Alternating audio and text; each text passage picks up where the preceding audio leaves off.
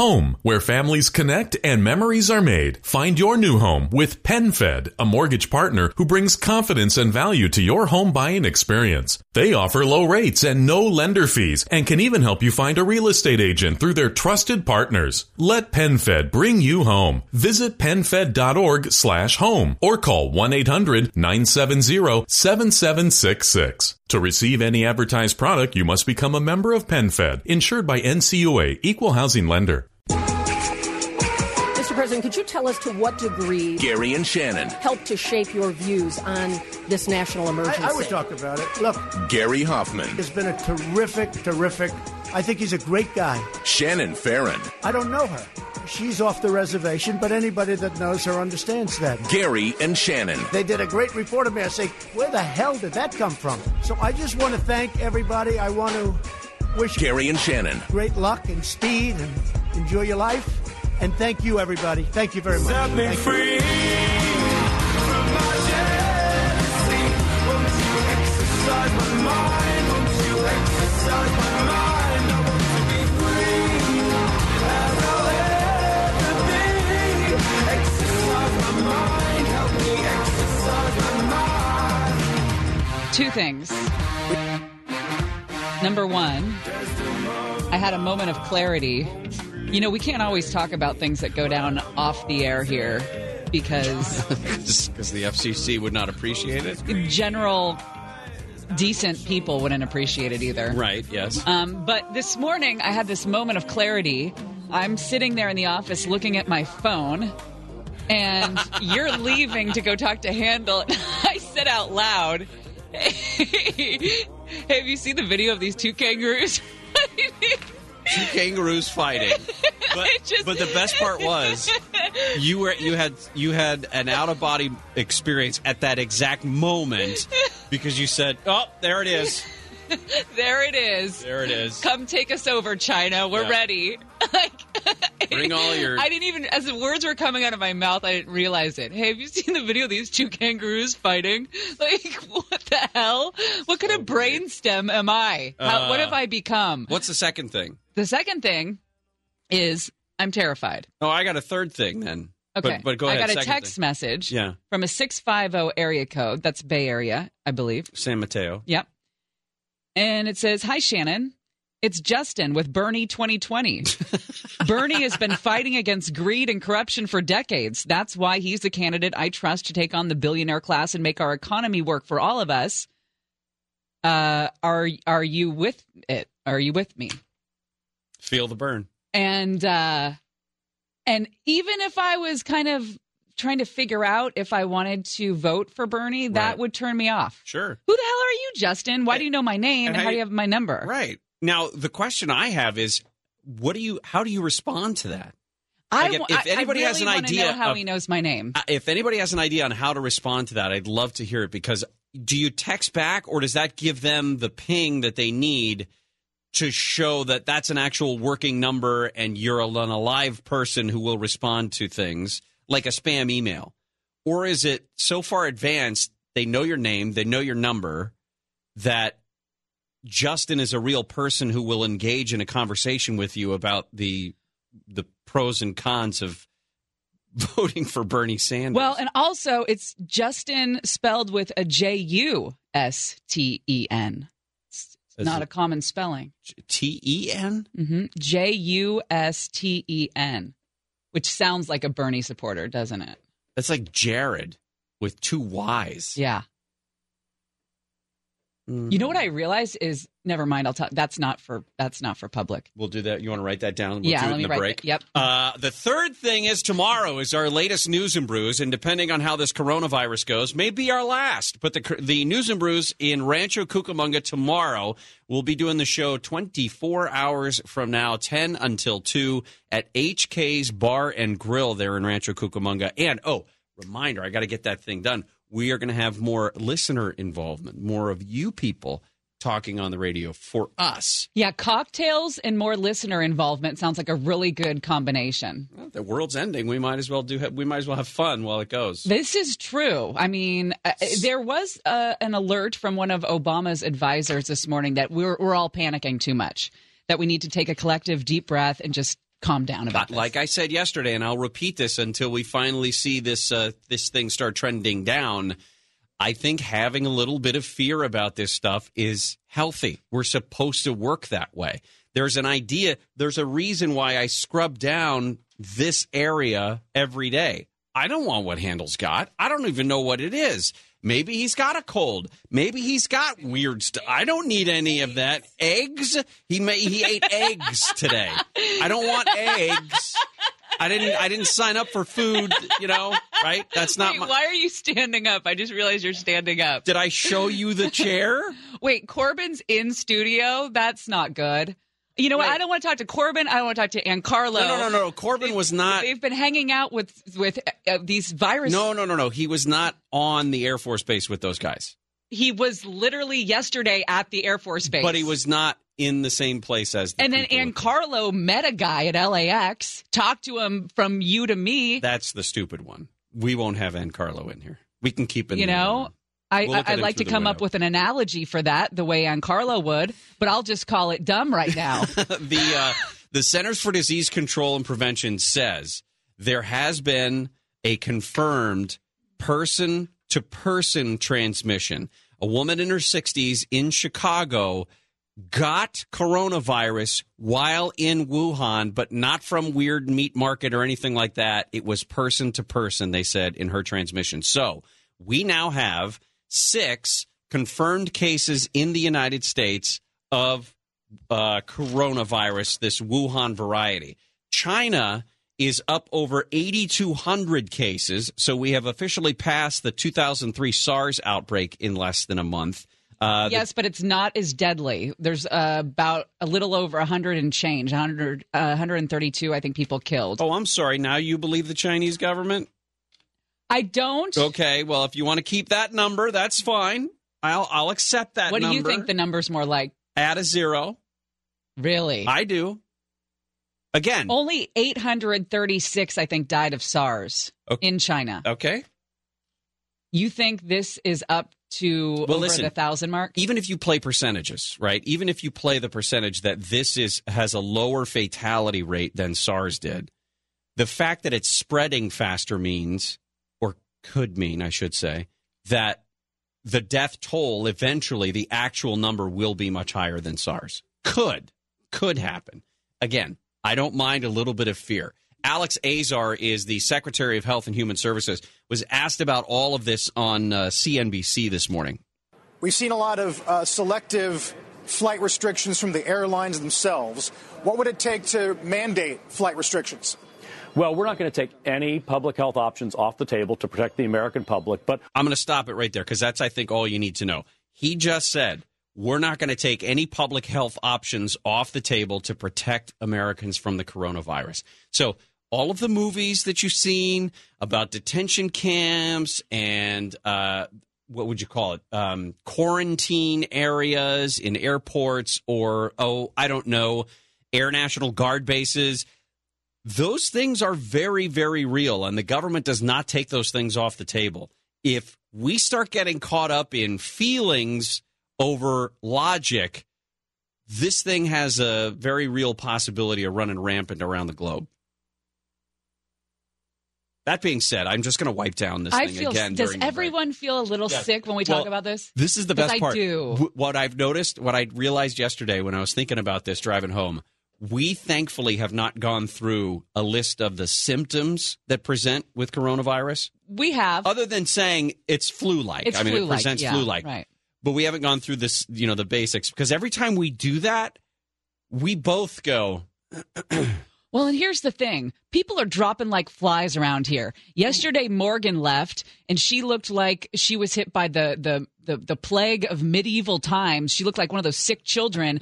And then Mackenzie this morning had that same look about her. You see how pale that girl was? Yeah. And she's sick. And she's leaving, and I mean, I don't know if we've got a flu going around here with the kids. Yeah, but I'm staying away from everyone. Here, what I think is the worst part about this is that it's going to be warm this weekend, and for the first time, people are going to start feeling their allergies. Oh, my son, for example, woke up this morning with the stuffy nose. He doesn't have a cold, but he does have allergies on a regular basis. Mm-hmm. So if people start freaking out because the allergies start hitting, people are going to be running in the streets with their pants off. I don't know what's going to happen. Running in the streets with their pants off? Is that what you do when you don't feel well? That's what I do when I'm scared. Keep your pants on. Okay. Corbin Carson is going to join us. He has been at the tip of the spear when it comes to the coronavirus. Can you do it from the other locally. studio? We could keep him on that side of the table if you want. All right, and your chance at $1,000 also. I'm seriously sweaty a little bit, maybe. Or maybe what about all the people at the News and Brews tomorrow? What about them? Well, Shannon's going to freak out. Okay, the other thing. I'm flying. I'm flying to Miami. First of all, they're going to shut all the airports down by Saturday. So I'm going to be stuck in Miami. Or you'll be stuck in the plane. They'll shut the airport down, and you'll have to land somewhere like in on South Padre Island or something. That sounds like fun. Well, maybe not so. Did you see that Twilight Zone? Anyway, let's take a break. Where they're in the plane and they can't, the earthquake hits or something. I forget what the disaster was. Was it Langoliers where the earth was being eaten? Something. Yes, that was a Stephen King. Oh. It wasn't Twilight Zone. Well, whatever. But anyway, alcohol takes care of all the coronavirus issues. Vodka soda my way through this. We are not doctors, by the way, just to be clear.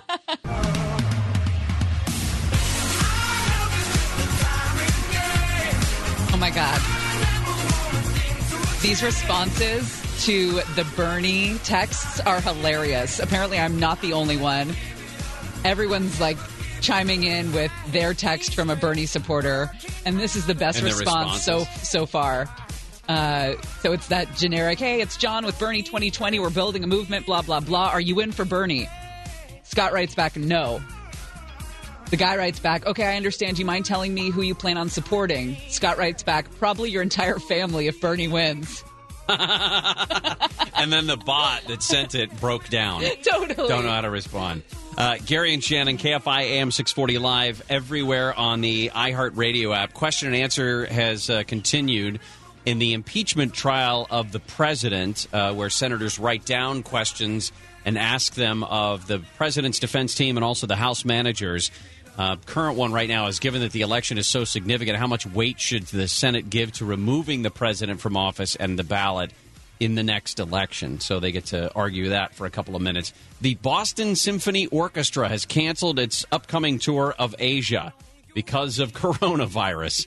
They said the decision was made out of concern for the health and well-being of the musicians. We'll talk more about coronavirus here in just a second, but we got $1,000 to give away. Here's how you can win it. For your chance at $1,000, text the nationwide keyword coffee, COFFEE, to 200-200. You'll get a confirmation text and info. Standard data and message rates apply in this nationwide contest. That's coffee to 200-200. Winners answer the phone. Losers let it go to voicemail.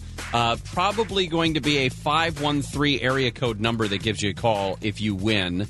So make sure you pick it up. You can listen every hour for the winning keyword, 20 minutes after the hour, between 5:20 in the morning and 6:20 at night every weekday here on KFI. Health officials are reporting the first U.S. case of person-to-person spread of the new virus. This latest patient is married to the woman in Chicago who got sick after she returned from a trip to China. This is the 6th case now in the United States. The other 5 were travelers who got sick after returning from China. So, yeah, this isn't good. Corbin Carson is here in studio, which I'm not for. I'm not for at all. I care about you. But I also care about me. And I know you've been around coronavirus the past couple days. Look, I saw this first person-to-person alert, and I thought, I know you guys like to be close to the news, so what better time to come in? I haven't been in here since I first started 2 years ago yesterday. Rule number 1 of reporting is don't make yourself the story, though. Well, you look the same. Thank you. So it has not worn on me, huh? So yesterday, the Coronavirus Express flies in. It was supposed to go to Ontario Airport. It eventually goes to March Air Reserve Base. Everybody gets off the plane, and at this point, it appears the 201 people who were on board are healthy, right? Yeah, so far, everybody that was on board was healthy. As we talked about, they were screened several times, both in China on the way out, in Alaska when they stopped for gas, and then when they landed. And now they're undergoing a 72-hour intensive evaluation. That's going to involve laboratory tests sent to Atlanta. That's going to involve regular thermometer checks, temperature checks. That's also going to involve, an array of things before they can be released, quote unquote, back into the public. But that doesn't mean they're leaving after 3 days. That could just mean that, some of them have agreed to stay for the entire 14-day monitoring process. Because what we've heard officials say is they are happy to be home. They want to know if they're sick. They want to know if their family is sick, and if they are sick, they don't want to give it to anyone else. Plus, you got to imagine if you do have this strange disease, where would you rather be than around the experts? Right. If you need help. Now, this is a voluntary, I guess, a hold. It's not really a quarantine. So they can leave if they want. That was a lot of the discussion yesterday, is they danced around that, they being the officials that were there, the CDC, the county health, et cetera, out in Riverside. But yes, after we kept asking and asking and asking, so can they leave? The answer is yes, but they really can't. At one point, you see them say, hey, if they'd make the decision to leave, they're in the middle of a military base. This decision would have to be discussed with officials about what their risk to the public would be, and that decision on whether or not they could leave, even though it's voluntary, would go up to the highest levels of the government. So are they just like in a giant warehouse with cots and stuff? Well, they're being kept. Yes. Okay. They're being kept away from all. That sucks because, what if the majority of them are healthy and there's like 2 of them in there that aren't? Well, they did say, and I think you referred to this, the screening that they're undergoing, at least for these first 72 hours, is periodically throughout the day. That they hope that if someone is infected with it, they'd be able to catch it at the very early signs and then shuttle that person off to an island. And or some, I don't know. And keep in mind, they were monitoring and watching these people on the plane throughout. This was constant surveillance. And what's interesting to me is there's a lot of hubbub about this, but this is way more than the flights that are still continuing. Even though there are airlines that have cut it down, there are countries that have said no more. There are still flights, coming into LAX, and they hit you with the thermometer, they give you a questionnaire, and then they say, "Welcome to America." So, which is a lot of trust that we're placing in the people who are coming in from China to be honest about that stuff. Correct. So I wouldn't. If you're coming here, if you're coming home, for example, from Wuhan, China, you're not going to want to voluntarily say, oh, yeah, stick me in a hospital, quarantine for a couple of days while I work out whatever bug I caught. Did you guys see all the videos from China of people that are basically told they're just locked down in their apartments and whatnot, and they're trying to make it fun for the kids? Yeah. So they're doing different games and stuff, pass the time because we're stuck in our house for 2 weeks. Jeez. I also saw the one where you see the whole city at night and you can hear everyone chanting. I can't remember the phrase that they're chanting, but it's kind of a "We Are Strong" type chant that you can hear because the city is just on lockdown right now. All right. Well, if any of them show up with coronavirus, will you let us know? Yeah. Thank you, guys. All right. God, I seriously feel a little sick. All right. When we come back, it looks like the impeachment trial of President Trump appears to be winding down as senators begin a second day of questioning both sides. We'll have all the latest when we come back. My favorite part is Alan Dershowitz saying, "That's not what I said. And even if that's what I said, that's not what I meant."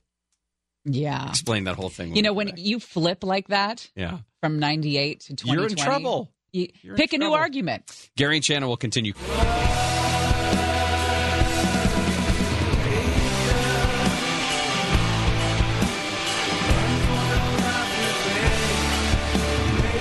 Gary and Shannon, KFI AM 640, live everywhere on the iHeartRadio app. Coming up after Chris's news at the top of the hour, an update into Kobe Bryant's death investigation. Also, Jeannie Buss talking today on social media for the first time. Did you read through Vanessa Bryant's Instagram post yesterday? I did. It was hard to get through. It really is. Both of them. We'll talk about that. Of course, the Lakers play tomorrow night at home against Portland, and then they're on the road Saturday night in Sacramento. And as of yet, we haven't really seen plans of any kind, at least none announced, for some sort of a commemoration tomorrow before the game, during the game. It's going to be an incredible, whatever happens, it's going to be an incredible scene at Staples Center tomorrow night when they get through that. And we'll talk more about that coming up at the top of next hour. Also, a News and Brews coming up tomorrow. We're going to be live at HK's Bar and Grill in Rancho Cucamonga doing the show from 10 a.m. until 2 p.m. That's usually when we do it, Victor. And the social media, all of our information is up on social media. You can find it at Gary and Shannon. Also on our website, if you go to KFIAM640.com and use the keyword Gary and Shannon or look on air, you can see the tab with our names on it. There's information there about how to get to HK's Bar and Grill on 19th Street there in Rancho Cucamonga. The special is going to be up tomorrow as well. So great time should be had by all. Feel free to wear a mask. I'm not saying you have to. You don't, it's up to you. It's totally up to you. Don't come if you're sick. And don't come if you're sick. Because if you're sick, if you cough, if you have a wet, productive cough, I will personally ask you to leave. From across the room, but I will ask you to leave. Alan Dershowitz is in some hot water. He is, of course, a member of the president's impeachment defense team, and he is now saying that his sweeping argument against conviction in the trial was misunderstood. He said that presidents cannot be removed from office for an action they believe could help them get reelected. Yeah, he was responding to a written question from one of the senators, Ted Cruz. And this was the part that got him into trouble. Every public official that I know believes that his election is in the public interest. And mostly you're right. Your election is in the public interest. And if a president does something which he believes will help him get elected in the public interest, that cannot be the kind of quid pro quo that results in impeachment. Okay. I'm only playing that part of it. There are, it's the context of it. He was referring to three different types of interest: the national interest, the personal interest, and the financial interest. He said that a quid pro quo that involved an illegal act or was done for personal financial gain would be impeachable. Right. Yeah. Now,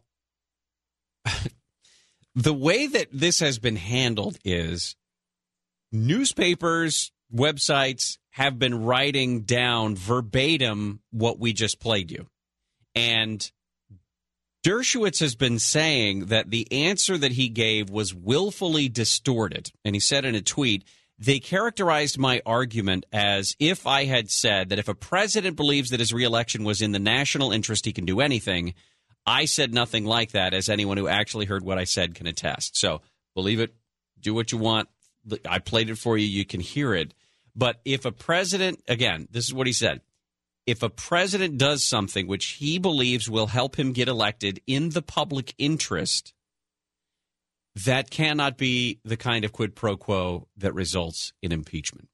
There's a couple things about that. First of all, I don't understand why he's arguing against impeachment there. He's smart enough to know the president's already been impeached. You can argue against removal. That's what I think Alan Dershowitz needs to keep in mind. Although it's a weird technicality, that goes a long way to making sure that the people who are sitting there as your jurors, in this case the 100 senators, they believe you know what you're talking about. Well, they are fighting over this right now, taking more questions from senators in the impeachment trial. Adam Schiff slammed the argument that the president did not commit impeachable offenses in his dealings with Ukraine. He called it the normalization of lawlessness. And then Trump's attorney, Jay Sekulow, accused Democrats of trying to take the vote away from the American people in the upcoming presidential election. So it's just a lot of back and forth right now. The other angle to this has been, the bubbling under of John Bolton, whether John Bolton, the former national security advisor, would be testifying as a witness in the impeachment trial in the Senate. And because there is a belief that he would testify, the president told him specifically, I'm withholding military aid until the Ukrainians announce an investigation into Joe Biden and Hunter Biden. The president tweeted yesterday, I should say retweeted, an interview that John Bolton did from back in August, if you haven't seen where he describes the July phone calls. I will be meeting President Zelensky. He and President Trump have already spoken twice. President called to congratulate President Zelensky on his election and then on his success in the parliamentary election. They were very warm and cordial calls. We're hoping that they'll be able to meet in Warsaw and have a few minutes together because the success of Ukraine maintaining its freedom, its system of representative government, a free market economy free of corruption, and dealing with the problems of the Donbass and the Crimea are high priorities here, obviously, but high priorities for the United States. The president retweeted that video last night with the words "game over" because John Bolton spoke so positively about the phone calls, including that July 25th phone call, that everybody has been losing their pants over. Have you heard of this book coming out called American Dirt? It follows a Mexican mother and son fleeing drug cartel violence. Oprah picked it for her book club. You know what that can do.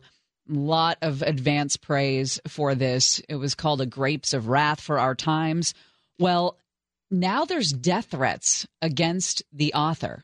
And so they've pulled the book tour because of these specific threats. We'll talk about it and why people are upset when we come back. Gary and Shannon will continue.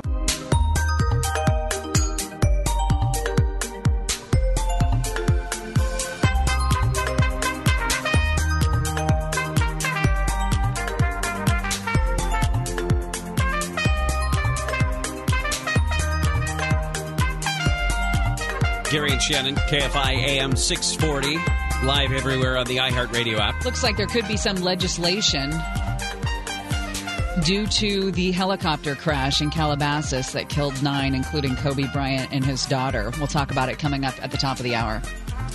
Swamp Watch comes along at 12:30. We'll get back into the Senate impeachment trial and the question and answer session. They are continuing, I should say, their 16 hours of questioning of the legal teams on either side. Senators are.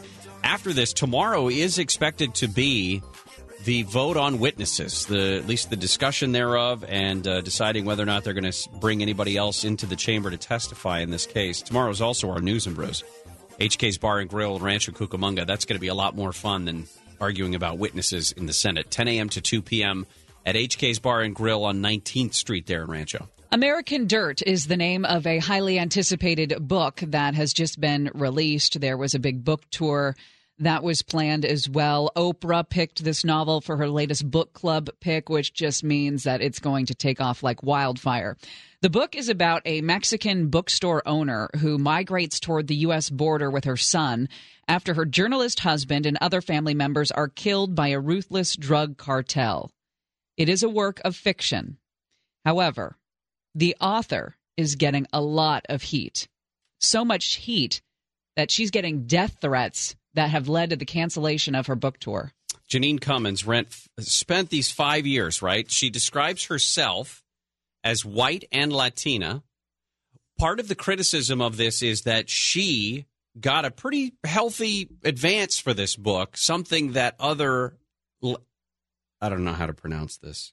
How do you pronounce that word right there? How do you pronounce that? Latinx? I don't know. Latinx? I don't know. I don't know what that is in reference to.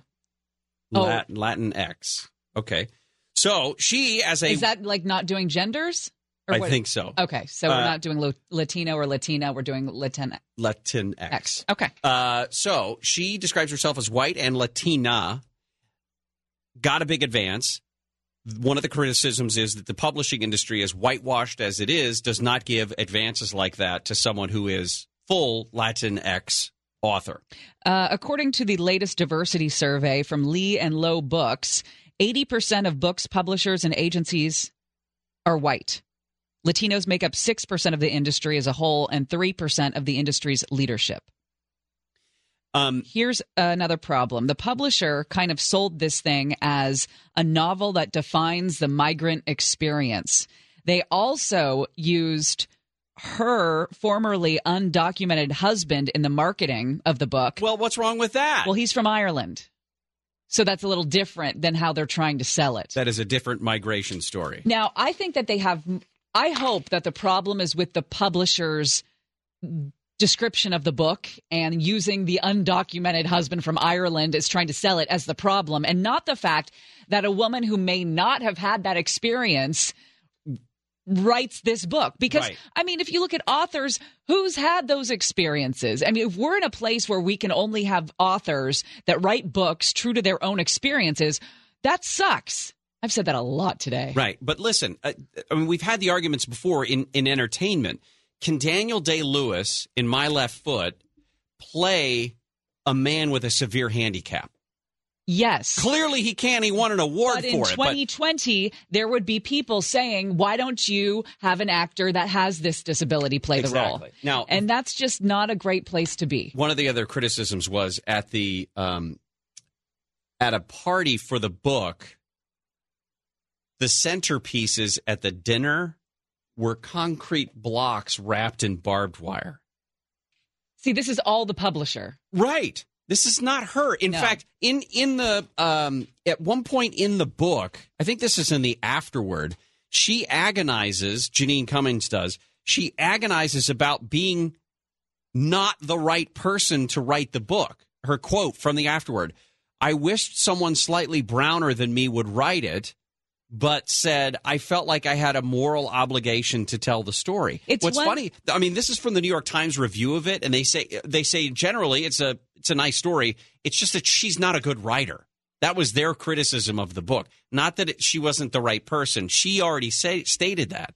83 prominent writers from diverse backgrounds have signed a letter addressed to Oprah, urging her to rethink her promotion of the novel. The other thing is, what would be more powerful is if they could point to a handful of books that may come from Latina writers who maybe have had more experience with this particular life experience, whose books did not get the stamp of approval. Right. Like the same book, but coming from somebody who's more what's the word I'm looking for? Rooted in the actual events, maybe. Yeah. The controversy around this hit close to home because Vromans was supposed to host Janine Cummins, I guess, on Monday night. Vromans, by the way.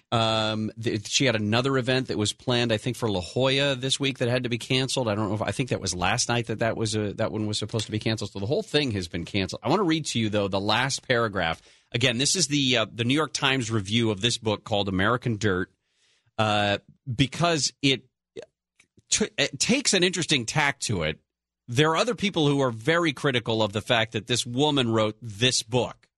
This woman who describes herself as white and Latina wrote a book about the Mexican experience of migration. This is, again, New York Times. But does the book's shallowness paradoxically explain the excitement surrounding it? The tortured sentences aside, American Dirt is enviably easy to read. It is determinedly apolitical. The deep roots of these forced migrations are never interrogated. The American reader can read without fear of uncomfortable self-reproach. It asks only for us to accept that these people are people while giving us the saintly to root for and the barbarous to deplore and then congratulating us for caring. Listen, that's who's going – you're producing something of entertainment. And while entertainment – has a great power to educate people, I don't know what the expectation is. You know, how many times do you sit down and watch a documentary about how bad American food is for you? Who wants to feel that way?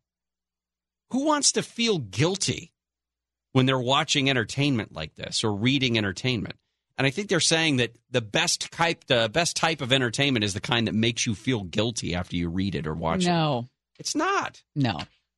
All right, coming up next, Vanessa Bryant puts out her statement on social media. So does Jeannie Buss. Also, looks like we may have some legislation related to the crash that killed 9 on Sunday in Calabasas. We'll talk about it next on Gary and Shannon.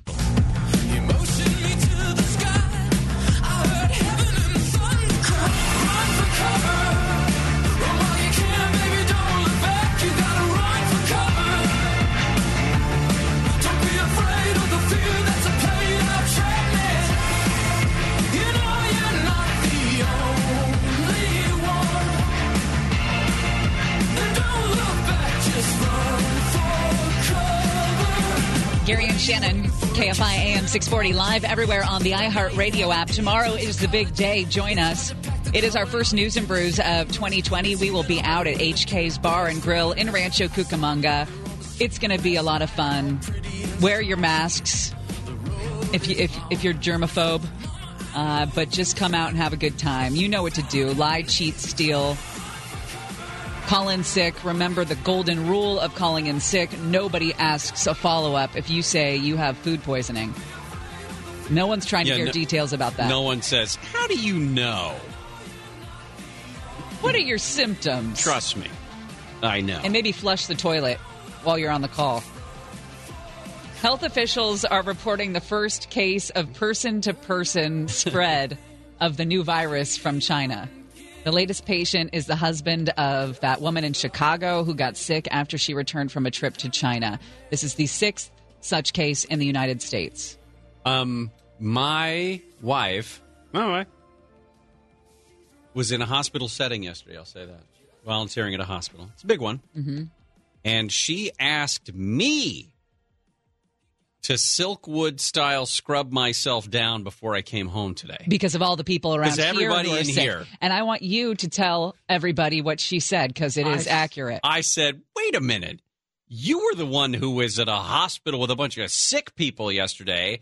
And she said, I trust a hospital of sick people over radio people any day. And it's totally true. She's right on that. Radio people are terrible. Just terrible. Bottom feeders. At the bottom of the hour, we're also going to get an update on that apartment fire from yesterday. It was burning right at about this time over in West L.A., just west of the 405. We'll talk about what we know about how things went. Incredible moves by the fire department yesterday. They said L.A. County Sheriff to pull people off of the roof. Yeah, they said at noon they're going to hold a news conference. Oh, they are. And the firefighters who were involved in that aerial ladder rescue will be available for interviews. How are they going to fit them on camera? They're going to get so much tail. Wait, I'm not supposed to say that anymore, huh? Also coming up, we've got Strange Science. Oh, yeah. Some fascinating stories to tell you about there. And Tech Talk, because it's Thursday. The news about Kobe Bryant has not gotten any better. There will be a heavy weight that will not lift for some time. Tomorrow night is when the Lakers will play their first game since his death. They're playing at home against Portland. On Saturday, they go up to Sacramento. And I've already seen, if you've been watching any of the coverage of Super Bowl festivities in Miami leading up to Sunday's game, Kobe is front and center. Not a football player. Just the fact that this is a sports world where the attention of the sports world is right now. This is an opportunity for people to share their thoughts about Kobe, their memories of him. Shaquille O'Neal apparently does an annual Super Bowl party. I've never been invited, but it's usually a charity event. And he posted, Shaquille did, that he was kind of going back and forth about whether he should just cancel the event altogether. It's immeasurable how many athletes, professional athletes, Kobe Bryant inspired to be great. It's that mentality that he had that makes him a crossover star. He is probably the most celebrated athlete across all professional sport platforms because of the mentality that he taught these guys and girls was necessary to win championships. You know, it wasn't his size, it wasn't his speed, it wasn't his physicality. It was the heart and the hard work that he put in every single day. And when he would go address teams, he would talk about it and he would say what it took to be great. And it took the extra effort, the extra mile. And when athletes heard what he put into it to get all those championships, to get all those MVP awards, to win the Olympics, they took something from that and it helped them in their own personal careers. The thing that I keep hearing repeated is that even as he got later into his career, played into his 30s, late 30s, he was still calling people greats, Julius Erving, whoever. And at the age of 35 was still trying tweaking his perfecting game. His footwork. Right. I mean, 15 years in the league or whatever, and you're still trying to get better. Yeah, he's climbing up the ladder of all-time scorers, and he's still thinking to himself, I can do better, I can be better.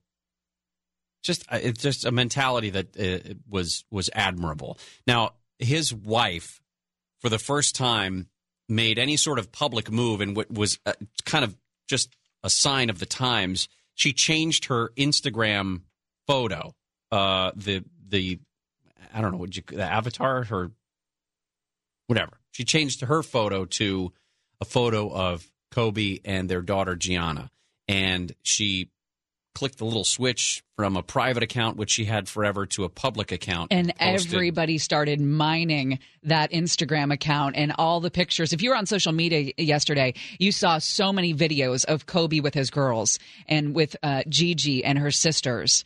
And each one just rips your heart out more than the next. So when this was published, when she posted her statement, my girls and I want to thank the millions of people who have shown support and love during this horrific time. She had at the time only a couple of thousand followers, but she went public. Last night she had 2 million followers. This morning she has 7.5 million followers from people who were that impacted that they want to see what it is. The statement's been, you don't have to go on Instagram to read her statement. It's been published all over the place. People copied and pasted it because it's such a beautiful statement. But the fact that people want to be involved with her and that in this capacity is evidenced by the fact that she has 7.5 million Instagram followers over the course of 24 hours. Part of the statement was this: there aren't enough words to describe our pain right now. I take comfort in knowing that Kobe and Gigi both knew that they were so deeply loved. We were so incredibly blessed to have them in our lives. I wish they were here with us forever. They were our beautiful blessings taken from us too soon. I'm not sure what our lives hold beyond today, and it's impossible to imagine life without them.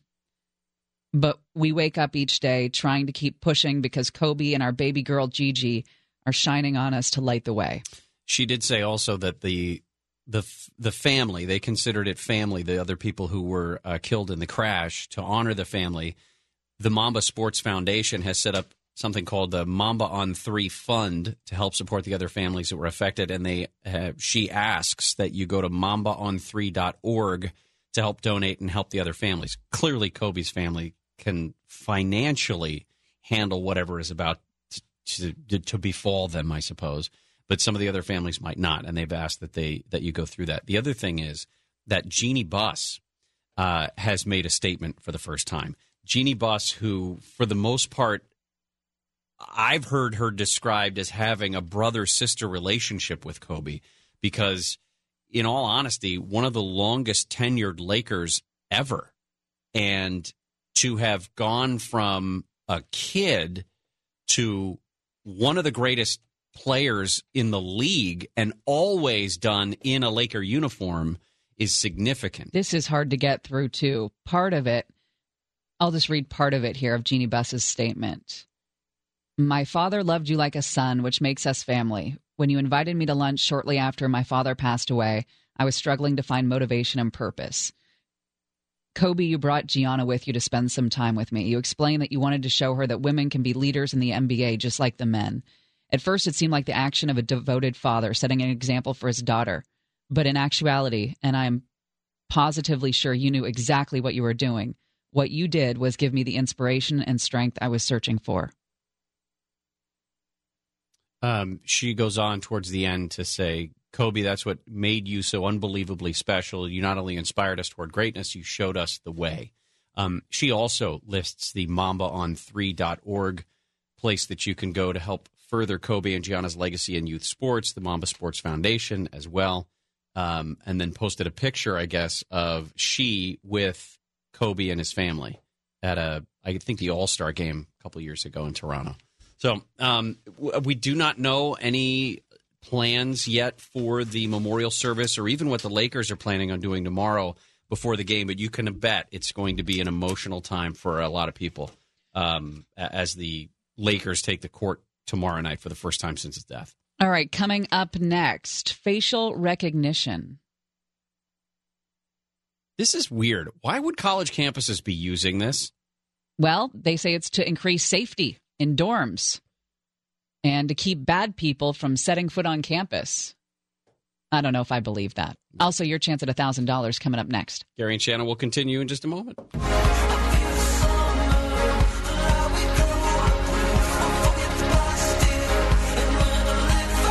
thieves. How dare they? Now, I know they're not listening, but I feel like everybody who works on their show is listening. We're idiots. Gary and Shannon. KFI AM 640 live everywhere on the iHeartRadio app, Thursday, January 30th. A reminder that tomorrow is our next News and Brews. We're going to be live at HK's Bar and Grill in Rancho Cucamonga from 10 a.m. until 2 p.m. Apparently, we begged and begged and begged Harold over and over again to let us back in, and he's excited to have the show back. At least that's the word that is written down there. We will have specials tomorrow. Of course, all of those great burgers that are on their menu that we're going to try to plow. We may try each one. I'm not above it. I was watching my 600-pound life last night. To warm up for it? Yep. Again, tomorrow, 10 a.m., 2 p.m., HK's Bar and Grill in Rancho Cucamonga for our latest News and Brews. We got $1,000 to give away. Here's how you can win it. For your chance at $1,000, text the nationwide keyword TALK, T-A-L-K, to 200-200. You'll get a confirmation text and info. Standard data and message rates apply in this nationwide contest. That's TALK to 200-200. And remember, you got to pick up the phone. If you don't, your money goes bye-bye. It looks like it'll be coming from a 513 area code. Your next chance to win $1,000 is next hour, and every hour, 5 a.m. to 6:20, Monday through Friday here on KFI.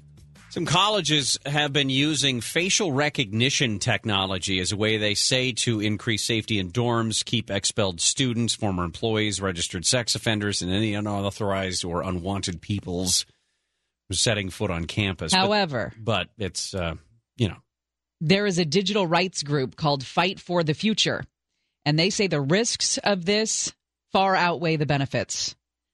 They've put out a scorecard to grade which schools are weighing those risks appropriately. Some companies have already suggested that this would be a great way to track classroom attendance and resident assistants. I assume that's like resident advisors, to track them. They're also saying that if a student in a college environment feels like they're being surveilled, that could lead to a chilling effect on freedom of speech, freedom of assembly, and freedom of religion. This I don't agree with. No. I don't agree with that statement because how many freedoms have teenagers already given up because they're chained to their phone the whole time? Yes, but they're it's used not to being listened to, watched. Right, but it's not. I don't want to say government. It's not. It's Big Brother. If your school's keeping an eye on you, and then what do they get to do with that data? Do they get to sell that data so they know where you go after class and where you could be targeted for ads and all of that? I mean, it's just a slippery slope. That I could understand, but again, they're used to that. I mean, but they how don't many times know that. Here's the thing. Kids are on their phones all the time. Right. They're being tracked, but they don't know it. They don't want to sign off on giving their university the ability to know where they are at all times. Fight for the Future, this digital rights group, has teamed up with a nonprofit called Students for Sensible Drug Policy, which does make sense, to create a scorecard with information on facial recognition use at 100 top colleges around the country. When you look at local colleges, for example, UCLA is using facial recognition. USC is using facial recognition. Wow. A couple other schools have said that they will not do this. UC Santa Barbara is one of them, UC San Diego, UC Irvine. They all say they will not be using facial recognition for even for safety reasons like this. It looks like Stanford and USC have allowed facial recognition-enabled kiosks for ordering food. That to me is where I start drawing the line about, paying with your face. Well, I open my phone with my face, and I can pay with my phone. Poor phone. Sorry. That was so unnecessary. I know. Did somebody hurt you this morning? No. Because hurt people hurt people. I get it. Are you sure? Well, tell me. No. Let's just work through our emotions, and then we can put them to bed. University of San Francisco used facial recognition, but has since given up on it. It has not formally committed to swearing off in the future. Recordings of students at University of Colorado and Colorado Springs have been used to improve facial recognition systems. I didn't know your face was 10 out of 10. What? I mean, if we're going to be critiquing each other's faces, I didn't know we were going to do that. I didn't know that your face was perfect and that you got to make fun of mine. But if that's the kind of day we're going to have, then I'm glad I know that moving forward. This is the dumbest show. I know. Hey, did you see that video of the two kangaroos fighting?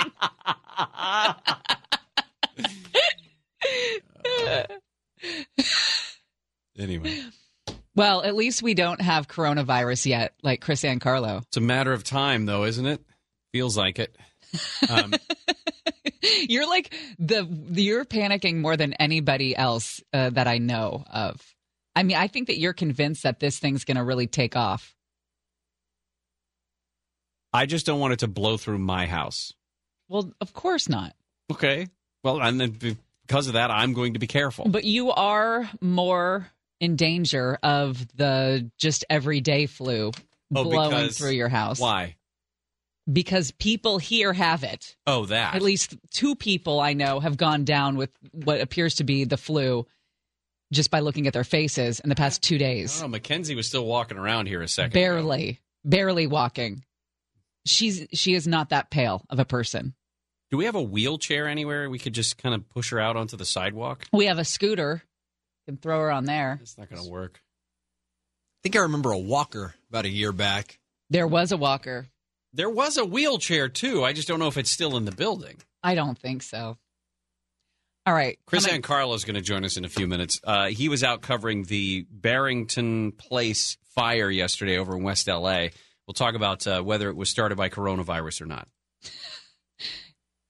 Gary and Shannon. Get a credit card that gives you what you need now. A low interest rate on everyday purchases and place to transfer high interest rate balances. The PenFed Gold Contactless Card is our lowest interest rate credit card. You can even earn a $100 statement credit when you spend $1,500 in the first 90 days. Join PenFed and together they can help you keep more of what's yours. Visit PenFed.org/goldcard. To receive any advertised product, you must become a member of PenFed, insured by NCUA.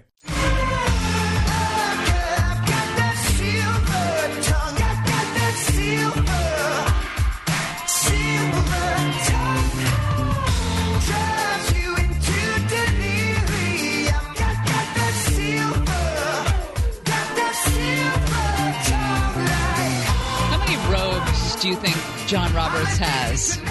2, huh? I think he's got 2. Do you think they're different sizes or the same? Like for when he's maybe around the holidays, feeling a little heavier? Like a large and an extra large? Or do you think he just has the standard? I think he's about a 44 long. He looks like he's about Nick's size, right? Yeah, you're right. I think that's how they size robes. Is he wearing pants or no pants? In the Senate, pants. When he's on the bench at the Supreme Court, Bermuda shorts. Did you see this, by the way? We're talking about the impeachment just really quickly. Senate impeachment trial that's going on. The questions have to be written down, handed to the Supreme Court Justice, Chief of Justice of the Supreme Court, who then reads them out loud, and then the attorneys have a chance to answer the questions. Rand Paul, twice, has submitted a question that twice has been turned down by the Chief Justice because apparently the Chief Justice believes that it may somehow delve towards the identity of the original whistleblower. We haven't heard that term in a while. And Rand Paul is pissed. And one of the things you're not supposed to do while all of this is going on is talk to reporters. First thing he did was he ran out of the Senate chambers and talked to reporters. When we get to Swamp Watch, I'll play for you what he said. I have an urgent coronavirus update, guys. Oh, let's play the Corona song then. Yeah. Where is it? I don't know, but we'll edit in post. We'll throw one in. And Riverside County public health officials have issued a quarantine order today for one of the roughly 200 passengers who arrived in Riverside. I knew it. Because the person tried to leave the base. We were just talking to Corbin about this. The official said this action was taken as a result of the unknown risk to the public should someone leave early without undergoing a full health evaluation. Y'all ever watch World War Z?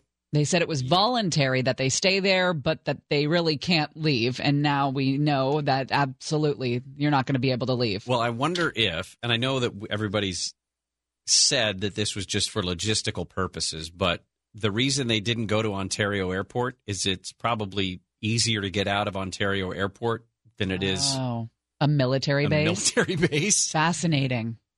I bet you're right. Yesterday at this time, we were talking about this pretty spectacular fire at Barrington Plaza, a series of 3 different apartment towers there in West LA, just west of the 405. Chris Ancarlo was on scene and watched a lot of this most of the day yesterday. Chris, what's going on? Well, today, obviously a calmer scene. We're learning a little bit more just about the extent of the firefight yesterday and what they're planning on doing to get people back in here. Because, of course, everyone had to sleep somewhere else last night. The owner of the apartment building putting up hotel rooms for everyone that was displaced. So you remember that guy that was on the ledge and he had to be rescued from the ledge by an aerial ladder. We're going to hear from the firefighters that were on that ladder coming up here in just a moment, which is... I'm expecting their story to be pretty good as they had to go up there and grab that guy down. We did find out last night that 2 of... Let me roll up my window as this truck is conveniently pulled up next to me. Thanks. But there were 2 people that, 2 firefighters that were actually injured in the course of the firefight. Their injury is called minor. They did go to the hospital for burn treatment, so hopefully we'll learn a little bit more about them. All said and done, there were 11 civilians and then another 2 firefighters in total, so 13 people that were injured in the course of this fire. And then we also ended up with... the 2 of those 11 civilians were 2 30-year-old men that lived in the unit where the fire started, it's believed, and they had grave and critical conditions, respectively. The guy that was hanging from the windowsill, we think he is one of the people that had he is in critical condition at the moment. Wow. So we're expecting an update on their condition as well. Now, when we were talking yesterday, the fire, at least from the outside, looked like it was contained to just 2 floors. But I would imagine that there's plenty of damage to other units. Have they said how many of the units are inhabitable? How many will have to be red tagged and closed off to people? No. What we are expecting, let me back up here. Inspectors have been on this site throughout the day. What we expect to hear from them and to hear from fire authorities is that certain parts of this building will be reopened for people who live here, but there will be parts of the building, obviously, that continue to be shut off, either because of the fire damage or because of the water damage down below. So that's another key detail that I'm hoping we get a little bit finer information on coming up at this news conference at noon, just to find out, how many of these units below, because, water likes to just work its way on down, and you're dumping a lot of water on that fire to cool it down. How many of these units below are just so heavily damaged that they're not going to be occupied for a while? And, of course, there was no sprinkler system in the building. We talked about that yesterday. Yeah, has that picked up any steam or no? It has, yeah. It picked up a lot of traction. So, City Councilman Mike Bond, and this is his district, pretty quickly yesterday afternoon, he sent out a series of tweets, the last of which he said he would be bringing up legislation on Friday to force all of these older buildings to go ahead and install sprinklers, so to mandate it for these buildings before the 1970s, 55 of which have so far avoided that mandate. That's an action that has failed in the City Council repeatedly, so it'll be interesting to see if this fire has brought enough momentum to get it changed, but it didn't in 2013. So we'll have to see just kind of how this moves forward. And you'll remember in 2013, there was a fire in the same exact building, and there was several lawsuits that were settled by the property owner for a combination of the lack of sprinklers and what they said were fire alarm malfunctions. So the fact that it's the same building twice in a row, I think probably will push this rock a little bit further up the hill. The following questions are totally voluntary. You do not have to answer them if you don't choose. They're voluntary at this point only because we're trying to protect the integrity of our show and the people who work. Are we talking about coronavirus? Yeah, yes. You bet your ass we are. So the first question is, have you or anyone in your immediate family or people that you live with shown any symptoms of flu or flu-like virus in the last 72 hours? Yeah, this is a complicated... No, wow, it's that's not. a yes or no, that's a actually. Yes.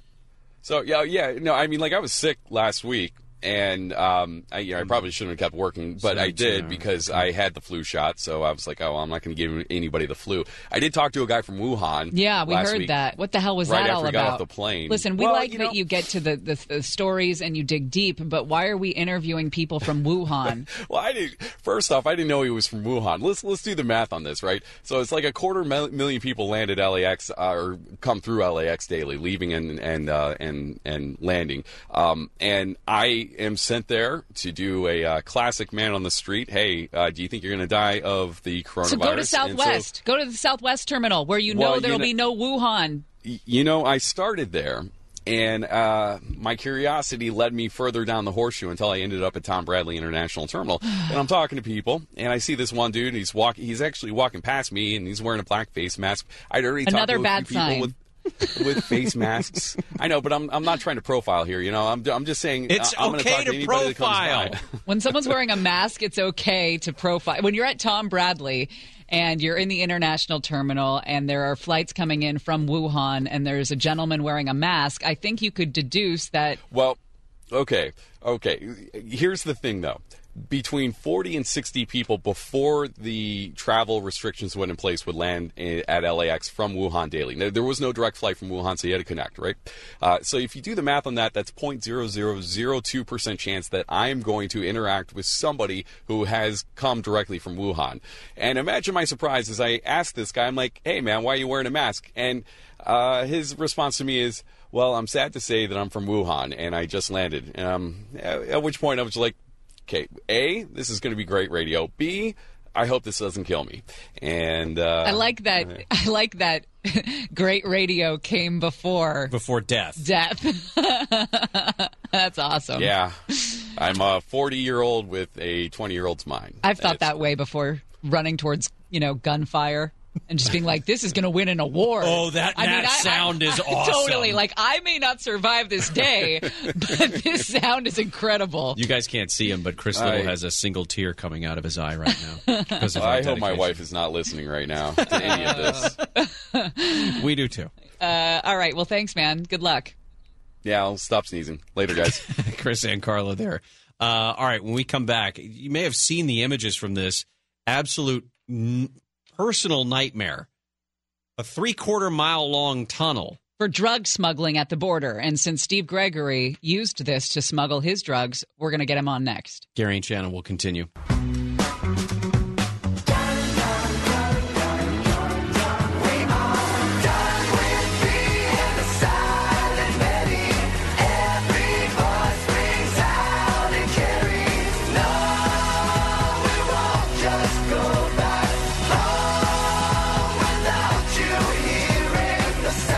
Guys, we've got another coronavirus update. No! This is not good. No bueno. The World Health Organization has declared the outbreak a global emergency. The number of infected people spiked more than tenfold in a week. The United Nations Health Agency making the determination today as more cases of human-to-human transmission were being reported worldwide. To date, China has more than 7,800 cases, 170 deaths. 18 other countries have cases of this. And scientists don't know how the virus is spreading and how severe it is. You know what makes me unhappy is that phrase, scientists don't know. Yeah, rest easy in that. Not possible. Your face looks like... I have a headache now. Victor just asked me if I'm showing any symptoms, and I myself now have a headache. Where's the headache? In the front, in the back? Right back, right in this area. Right there? Yeah, I call that the Kennedy. Right there. That's terrible. What? What you just said. Why? I call it the Kennedy. Yeah. Have you never seen her hair? I mean, there's just like one little cowlick right there. That's why I call it that. Steve. Oh, did you think I meant something else? Steve Gregory used to smuggle drugs through this tunnel. And he joins us now to talk about the longest known Southwest drug smuggling tunnel. Steve, when you were taking the H through this thing, how long did it take you to go from one end to the other? Well, given my size and girth, it took about a year and a half.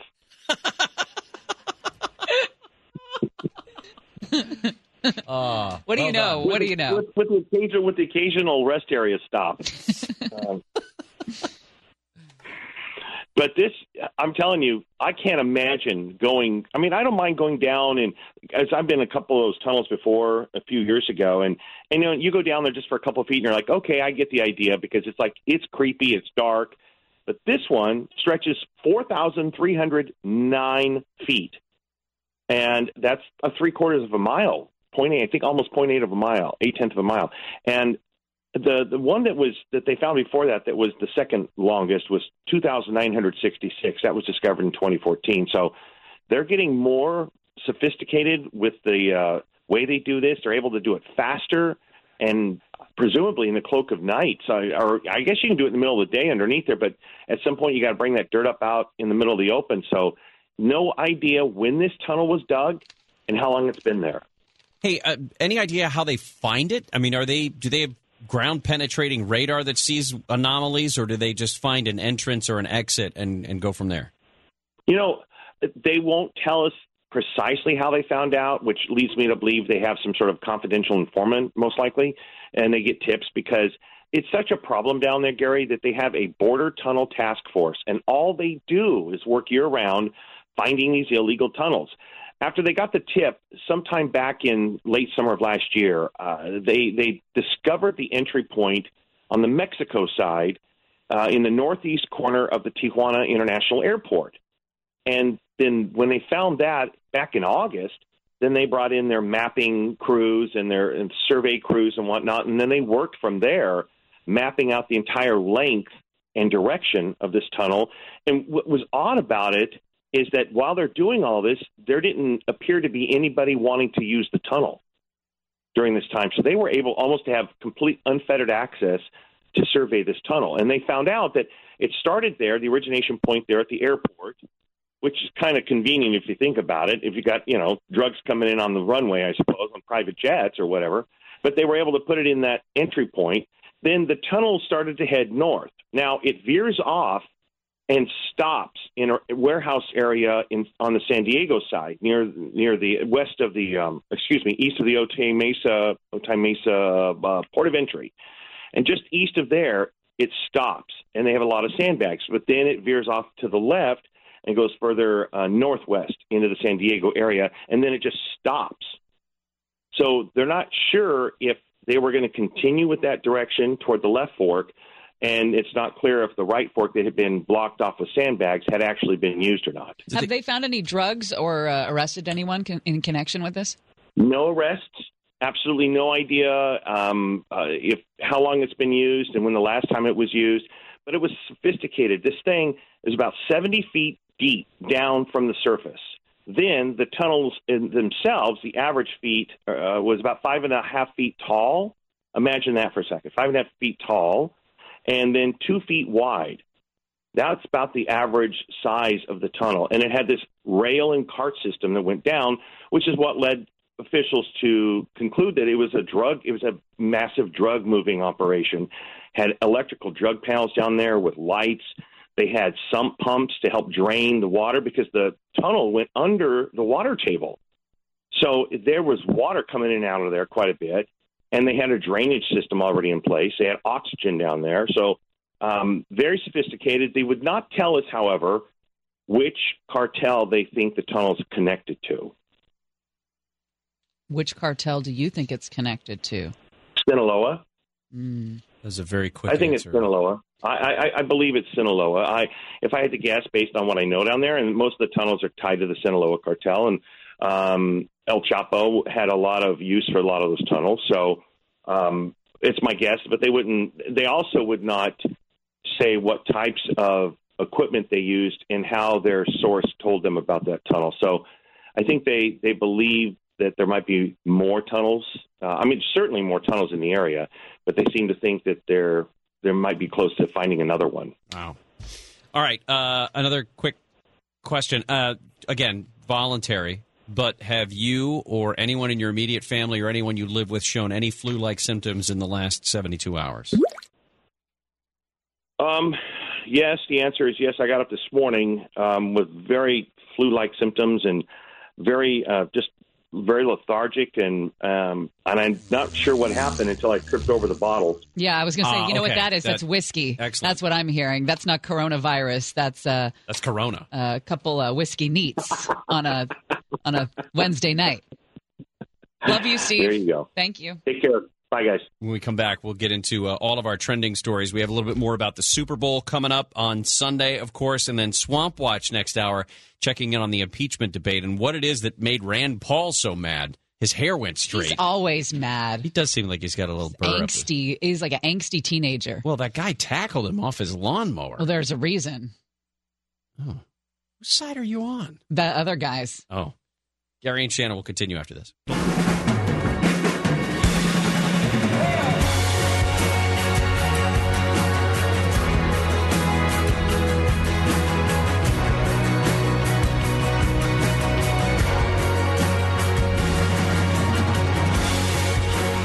Take some of this. Put some of this on. You need some of this. You're sneezing over there. I sneezed one time. Well, that's one time too many in this airtight studio, spreading your coronavirus all over the place. Well, feel free to hold your breath. I don't have it. I'm not showing any signs. You're the one with the signs. I don't have signs. I just have a headache and I'm sneezy. Wait. At the bottom of this hour, we'll get into Swamp Watch. We'll talk about what's going on in D.C., specifically in the Senate chambers.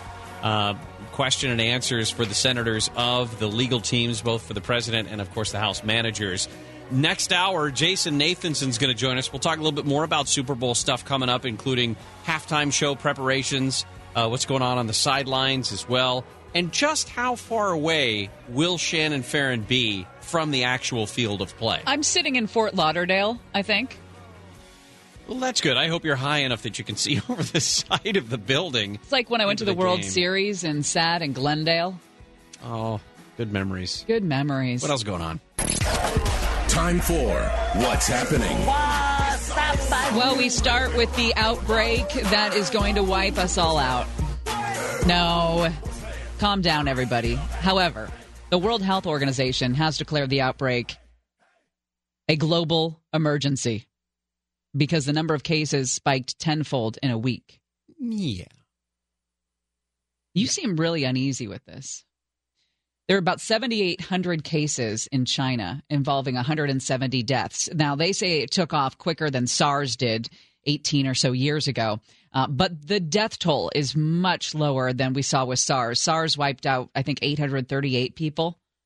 But that was all told. You know, they don't even know how this thing is spreading exactly. Yeah, I mean, the fatality numbers on this one are pretty low, especially compared to SARS. But if this continues to go, gangbusters throughout the rest of the world, then we're going to see some problems. I think India reported its first case, and it's not like there's a lot of people in India that could be infected with this thing. A declaration of a global emergency typically brings greater money and resources to this crisis, but it may also prompt governments to restrict travel, like we've seen already, and trade to affected countries. And you know what? At this point, we, as the United States, at least the government, I don't think has restricted travel. They've just said, hey, it's probably not a great idea. And then airlines themselves are the ones who are saying we're going to cut back on the number of flights in and out of China. I'll just say this. Be careful what you're buying off Instagram. All right? Because all that stuff is coming from China. Oh. Can I get some Wuhan noodles over here, please? A whole pallet of them. The president's impeachment trial appears to be in its final day of questions and answers before tomorrow's expected vote on calling witnesses. One of the issues that has come up is that the Chief Justice of the Supreme Court, who has the role of fielding these questions during the impeachment trial, had said he is not going to read the whistleblower's name, according to a Republican unauthorized to discuss the private conversations and granted anonymity. Apparently, the Chief Justice has been telling Mitch McConnell's office, do not allow any of the senators to write the whistleblower's name or the believed name of the whistleblower onto any of these questions because the Chief Justice will not allow it. Rand Paul has apparently done it twice already and is upset about it. He took to the microphones at 12:30. We'll talk more about it and specifically what it is that he has said in response to the Chief Justice shooting him down so far. Getting news out of Texas, a Lone Star college that has been put on lockdown. They say that students should go to the nearest room and lock the door. That is all the information that we have at this time. Lone Star College there in Houston, the Houston area, on lockdown. The Lakers have issued their first official statement since the death of Kobe Bryant and his daughter and 7 other people in a helicopter crash. The statement simply said, "We are devastated and have been forever changed by the sudden loss of Kobe Bryant and his daughter." The statement itself was very short. I've said this a couple of times. As active as pro sports teams are on social media lately, it was jarring to me to know that even as of Monday, the Lakers had not posted anything on social media since LeBron James' basket to pass Kobe on the all-time scorers list on Saturday night. I think they were hurt, first of all, and second of all, waiting for Vanessa. Vanessa posted the statement last night or yesterday afternoon, and then Jeannie Buss posted, and then the Lakers posted, and then Jeannie Buss posted. So I think it was like out of they deferred to Vanessa to make the first that makes sense. Move. Kansas City Chiefs are going to send their entire staff, the family members, everybody all the way to the Super Bowl. So are the 49ers. This is not a surprise, and I'm happy for them, but that is a lot of people. That's a lot of people. I just saw the plane leaving San Francisco for Miami with all of the 49ers office staff in there and their families. And they said they just wanted everybody to be there. They just wanted the full support of the organization. Pretty cool thing for the owners to do. I think that's fantastic. Yeah. It's not like it's going to – what are they worried about the money that it costs them to charter a plane? They're plenty. They're doing fine. They're okay. They can cover the cost. I love the idea of electric vehicles. However, sometimes they look really stupid. A Hummer as an electric vehicle. Yes, sir. GM has confirmed plans to produce an all-electric Hummer with 1,000 horsepower, ability to accelerate from 0 to 60 in 3 seconds. The super truck, it's called. That's okay. The statistics on that, if they can actually make that thing go from 0 to 60 in 3 seconds, that's ridiculous because the Hummer itself is a big vehicle. The Hummer electric version would have batteries in it, which would make it even heavier. To move that amount of weight that fast, that's like watching My 600-Pound Life at 4 times the speed on your DVR. You know what I don't like about that show? I started to watch it last night. Edema? And I don't like that. But also the attitudes of some of these people. Like the woman that they were profiling last night, her attitude sucks. And they have to force her to wash herself. And she will only do it once a month. And then she has a wife and she has a mother that she lives with. And this woman has such a poor attitude that she has to be talked into washing herself. And she says, sometimes I start to smell. Okay. I would prefer you never watch that show again. Because I feel like you can't handle it. And it's not good for anybody. Are you? You're crying now. Great. Now she's crying. Thanks a lot, Blake. I can't watch that show. I can't do it. Here's the other thing. If you do find yourself watching that show, could you please not text my wife and tell her that you're watching that show? Because then she wants to watch that show and I can't eat dinner. It is a good weight loss tool. Keep it to yourself. It's a slippery slope. We got $1,000 we're going to give away. We'll talk about some Super Bowl stuff. Oh, by the way, speaking of, GM says that they will have a 30-second Super Bowl ad for the Quiet Revolution. That's the all-electric Hummer that they're talking about. So, anyway, more Super Bowl stuff when we come back. And your chance at $1,000. Maybe, we'll see. You know it's fine, I go, oh, maybe there isn't a right. But believe that I won't stray. I don't want to play these games. All I know is I don't ever want to take this while you know. Beating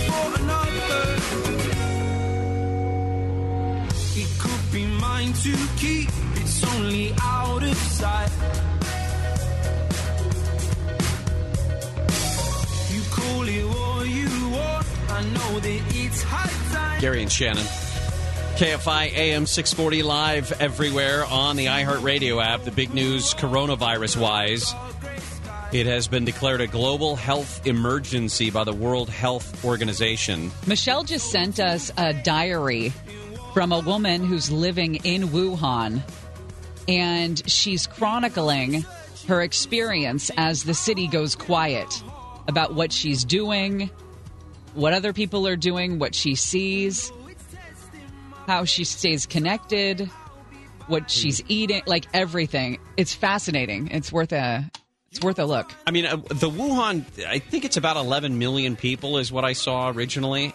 And I don't think we have a great example of a city that size in an area that could be cut off. But just imagine if the city of Fresno and all of its little suburbs had to be cut off from the rest of the country. Not that a lot of people would mind, in all honesty. But if Fresno had to be cut off, trying to keep people from leaving, trying to keep people from getting in, but still being able to supply those people with the stuff that they need to live. And that's not even 11 million people. All right, we got $1,000 to give away. Here's how you can win it. For your chance at $1,000, text the nationwide keyword BANK, B-A-N-K, to 200-200. You'll get a confirmation text and info. Standard data and message rates apply in this nationwide contest. That's BANK to 200-200. And remember, you've got to answer the phone. If you don't, your money goes away. It looks like the number will be coming from a 513 area code. Your next chance to win $1,000 next hour. And every hour here on KFI, 5 a.m. to 6:20, Monday through Friday. The luxury car brand Genesis, it's like the the Honda version of Acura. Does that make sense? Mm-hmm. Toyota and Lexus. Genesis is Hyundai's high-end car line, and they have a Super Bowl ad coming up. In the ad, starring John Legend and Chrissy Teigen, they walk into this beautiful mansion, big fountains out in front, horse-drawn carriages, statues, sculptures, everything. There's a giant helicopter in the driveway. They have digitally edited out the helicopter for Sunday's telecast for the commercial out of sensitivity to Kobe Bryant's death. I bet. And the helicopter crashed it. I would never have thought of doing that. Really? I saw the Snickers ad where it's like a military helicopter that drops. It's a really well done ad. The Snickers one, the whole gist is look around, everything sucks. Grown men ride scooters. We have all our devices spying on us at home. It's just all these things that are wrong with society, kind of in a tongue-in-cheek way. And the whole idea behind it is maybe the world needs a Snickers bar. So they take a giant Snickers bar and it's hoisted by a military helicopter into the earth. And I watched that and I go, oh, I don't know. That seems like I was sensitive to the military helicopter. I never thought about that. And that helicopter in the Chrissy Teigen John Legend commercial looks a lot like the helicopter that Kobe Bryant used to. Yeah, because it's a smaller one. I mean, it's not the military version of it as well, but that's just, I don't know. I don't think it wouldn't have raised my eyebrows had I seen it on Sunday. Are you? Well, you're not even going to see the commercial, so I'm worried. I already did. I already saw a bunch. The thing is they're paying so much money to get a Super Bowl ad, $5.6 million for a 30-second spot during the game, that people have bought these spots and then leaked them themselves because they want more play. It's brilliant. It is. I still feel like there's a certain amount of anticipation that then is lost because I've already seen some of them. Well, you don't need to watch them if you are looking forward to the anticipation of the ads. That's true. Isn't there enough to anticipate with a 49er victory over the Chiefs? Yeah, but I don't know. I don't talk about it that way. What do you mean you don't talk about it that way? Well, it's not that I don't have confidence that the 49ers would win. It's just I've been burned. I know. You want to go down that lane? No, because I know that you're going to start talking about Crabtree, aren't you? No, I'm not. That's exactly what you were going to say. I am more confident in this team. I am more confident in Kyle Shanahan than I was of Crazy Harbaugh. Mm-hmm. I am more confident in our defense, and defense wins these games. These games are won in the trenches. Our line on both sides of the ball is better than Kansas City's line on both sides of the ball. Yes, Patrick Mahomes is the best player. He's going to be the best player out there on Sunday. But is that enough? We saw Dan Marino be the best player out there. Not enough. Right. We've seen quarterbacks be the best player where it's not enough. And they don't win the game. This is me talking up the team You're talking to myself. yourself into it. Yeah. Yes. I know. I get it. And I appreciate everyone for letting me have this time in therapy and being gracious enough to let me have that. When you're at the game, you don't get to watch the commercials. And one of the things that I hate about this is that there will be politics involved in it. And I know that the game comes the day before the Iowa caucuses and that politics will be a thing. It's not out of the ordinary for, say, the president to be interviewed by whichever network is showing the game. They'll interview the president before the game sometimes. I don't know if that's the plan this year, but it has been in the past. We know that Michael Bloomberg has spent $10 million on an ad that will air during the Super Bowl, and it's all about gun violence. Apparently, he does not mention President Trump in the ad, but he spent $10 million on this thing. So we will, I mean, that's one of them. I understand that the president has also purchased ad time as well, and we'll see it. It's just that's the Super Bowl is one of those times when you don't want to be involved with it, don't want to have to be seeing politics. Right. So, it is going to be Hannity that's interviewing him? Okay, so, and it's going to be on Fox, so that makes perfect sense. So that I don't know if he's going to ask a lot of tough questions of the president. I just don't see that happening. But, whatever. We're not there to watch that. We're there to watch the game. So that's the way it's going to go. Tomorrow is our first News and Brews of 2020. We're going to be live at HK's Bar and Grill in Rancho Cucamonga. We'll be out there from 10 a.m. until 2 p.m. It is our first of the year, but it's also the last before the coronavirus wipes us all out. So we would love to see you on our last but first News and Brews. HK's Bar and Grill, Rancho Cucamonga. The information, how to get there, directions, all that sort of thing. KFIAM640.com. Use the keyword Gary and Shannon. Also, there are going to be specials out there.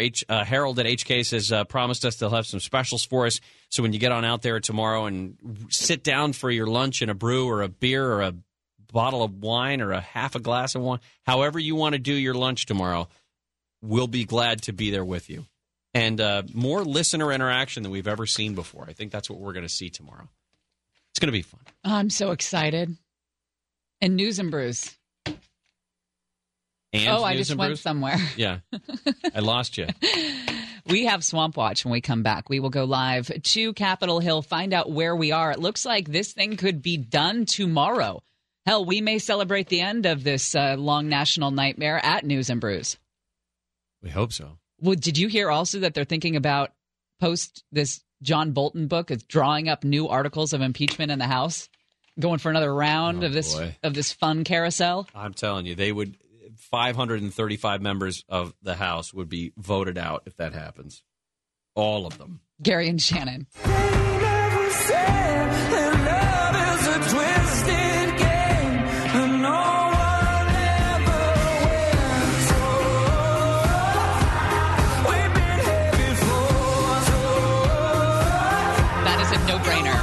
Yeah, absolutely.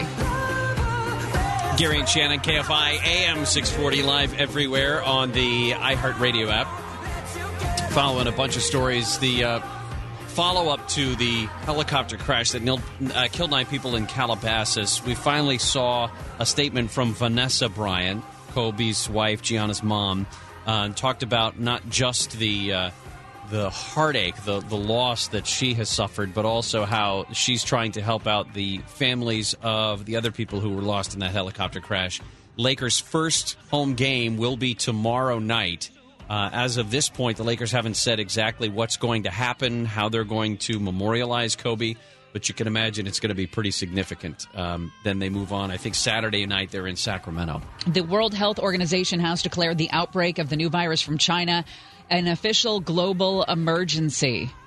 United Nations making the determination today as more cases are being reported worldwide. To date, China has more than 7,800 cases, 170 deaths. All right, here we go. Senate trial continues. We're in the second day of questions and answers. That's where we begin Swamp Watch.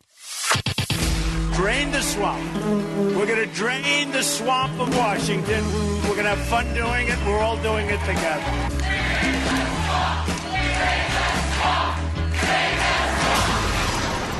Swamp Watch. Well, it looks like the whistleblower has made an appearance by title at the impeachment trial. Inez de la Cutera is covering this story for us on Capitol Hill. Inez, what's going on? Hey, guys. Yeah, so we are starting to hear about this, we heard about this whistleblower starting off the day. So what happened was yesterday, Kentucky Senator Rand Paul asked John Roberts, the Chief Justice, to read out a question that reportedly had the whistleblower's name in it. And the Chief Justice refused to answer that question. So we expected Rand Paul to ask that question again today, which he did. And the Chief Justice once again decided not to read his question. Rand Paul then left the room immediately. He stormed out and he tweeted out his question publicly. So that was kind of an interesting moment. We know that John Roberts here is the one in power because senators are submitting their questions in writing, and then John Roberts is the one who gets to read them aloud. And it seems like Roberts didn't want to name the whistleblower here. We had Democrats reacting to all of this and blasting Rand Paul. Adam Schiff this morning saying that the only reason Republicans are doing this and going back to the whistleblower is to satisfy the president's desire for retribution. Now, are there other questions that we know of that the Chief Justice has not allowed? That I've seen, I could have missed one, but so far that's the only one. So it was last night, the Rand Paul question. Rand Paul asked his question again today, and that question again was denied. I don't believe there have been any other questions that have been denied. So where are we with the votes when it comes to witnesses? And what happens if there's a tie? I heard that was a possibility this morning. Yeah, so the witness issue, of course, hanging over all of this, since lawmakers will be taking a vote on witnesses. It's looking like tomorrow after they debate this witness issue for 4 hours. And we are starting to hear from Republican leadership that they are regaining confidence that they will have the votes needed to block witnesses. You had Chuck Schumer, the minority leader, acknowledging yesterday that winning enough Republican votes was unlikely. And I was actually texting with a Republican source this morning who was saying that they're not worried and they feel they will have the votes, that Democrats don't have the 4 votes they need to be able to get witnesses to be part of the trial. And that one of the main arguments that's being made to moderate Republicans here that Democrats are trying to convince, one of the main arguments that Republicans are making to those senators is that even if witnesses are brought in, ultimately 2/3 of the Senate is needed to convict the president and remove him from office, and that Democrats, the argument is that Democrats will never have the votes for that, so that there's really no point here in bringing witnesses. And that's one of the arguments that's being made right now behind closed doors, that let's just get this over with. Let's get the inevitable over with. Let's just quickly move to acquit the president and make this less painful for everybody. And then as far as if there's a tie, so if there's a 50-50 vote here, there are starting to be rumors as to whether John Roberts, the Chief Justice, could be the tiebreaker vote here.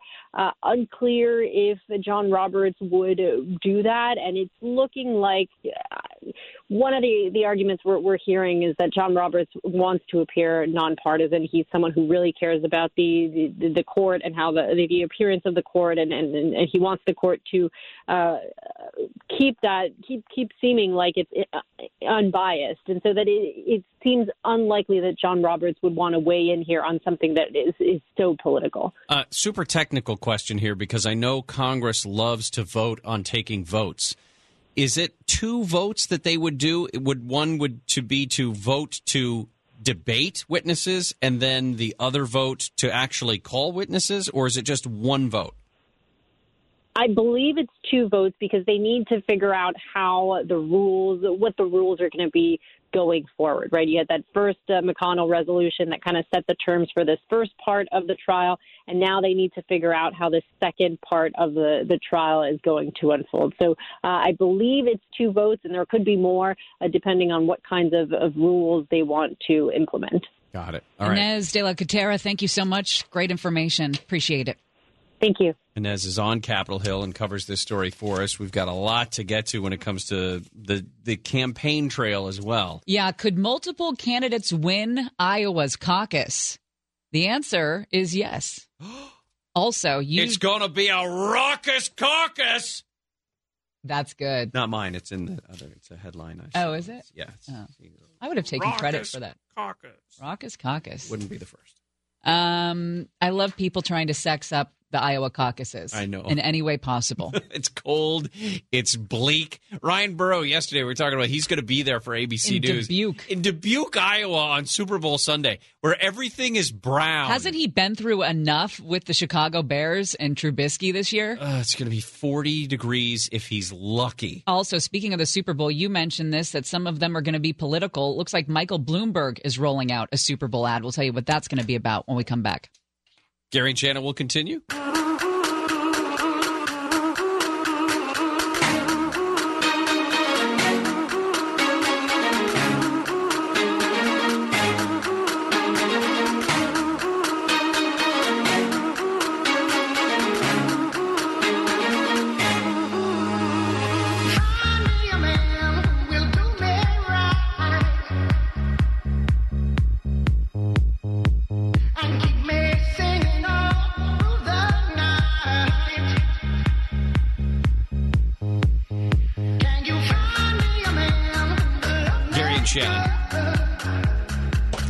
KFI AM 640 live everywhere on the iHeartRadio app. Jason Nathanson's going to join us at the top of the hour. We're going to talk about what we can expect coming up on Sunday, Super Bowl halftime show.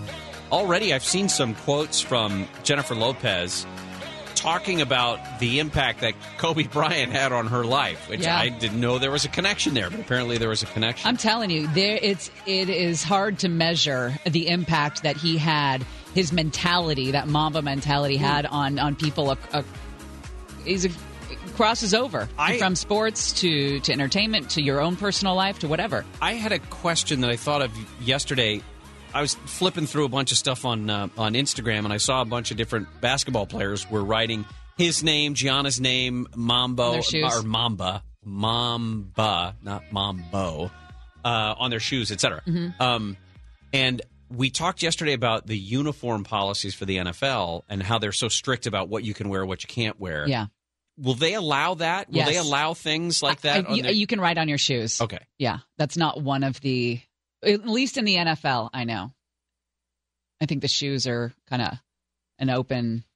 You're on your own. You're on your own. All right. So for decades, the winner of Iowa's caucuses has been decided by a pretty complicated system of state delegate equivalents. Operates kind of like the Electoral College.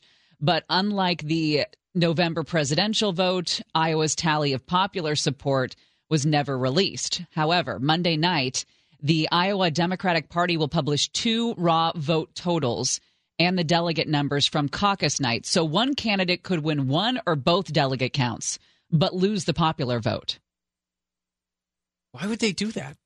I don't know. Why would they add to that confusion? I don't know. I guess for the purposes of transparency?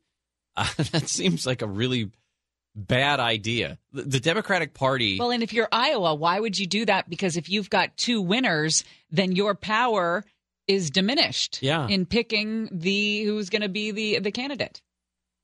I don't get that. Yeah. I mean, the Democratic Party 4 years ago shot itself in the foot the way they treated Bernie Sanders and got caught doing it.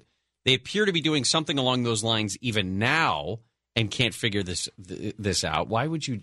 Anyway, we referenced this, and I wanted to read it specifically for you, but Inez de la Cutera was talking about the question that Rand Paul, the senator from Kentucky, gave to the Chief Justice in the Senate impeachment trial. And the Chief Justice has the ability to screen some of the questions for legal purposes, and apparently did not read Rand Paul's question twice because of the potential identification of the whistleblower. Now, I have a couple of names in there, and I'm not sure if I should even read them. But I will read to you. How about this? I'll say first names. If you want to find out who he's referencing, you can check it out on his Twitter feed. But this is what Rand Paul wrote as his question to the House impeachment managers and the president's defense lawyers. Are you aware that House Intelligence Committee staffer Sean had a close relationship with Eric while at the National Security Council together? And are you aware, and how do you respond to reports that Eric and Sean may have worked together to plot impeaching the president before there were formal House impeachment proceedings? That's the question that Rand Paul offered, and that he was denied from actually asking. This was his response after the Chief Justice refused to ask that question. My question's not about the whistleblower. My question's about two people who are friends who work together at the National Security Council who have been overheard talking about impeaching the president years in advance of a process that then was created to get the impeachment process going. To find out more about that, we can't exclude them from testimony or from evidence. Okay. Now, for him to say that my question's not about the whistleblower is total BS, because he uses the name of the guy who has been described in multiple outlets as the whistleblower. But his point is well taken. Why are we not asking about the people who had talked about impeachment years ago and finally had whatever they thought was going to be the nugget that was going to lead to the impeachment? Why those are off the table? So I get it, but the Chief Justice has said because those full names are in there, he's not going to ask the question, because the whistleblower himself or herself is still technically protected from, not necessarily from publicity, but at least from some sort of retribution from the government.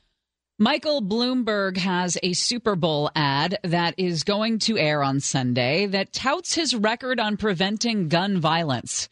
It's going to tell the story of a mother whose son was shot and killed at just 20 years old. Happy Super Bowl Sunday. It costs $11 million to run. And the president's campaign is also going to run a Super Bowl ad as well. I bet that one is going to be much lighter fare. There will be a lot more American flags, I think. In Bloomberg's ad, there's a woman who tells the emotional story of the death of her son in 2013. Then she praises Michael Bloomberg for his role in starting Moms Demand Action, a grassroots gun violence prevention group. The campaign says it's going to keep highlighting the stories of gun violence survivors. They'll launch a multi-state bus tour ahead of February's National Gun Violence Survivors Week. And in a statement, the former mayor said, I chose to devote the entire 60-second ad to gun safety because it matters to communities across the country, and it will be a top priority for me as a president. And that her story is a powerful reminder of the urgency of this issue and the failure of, Washington to address it.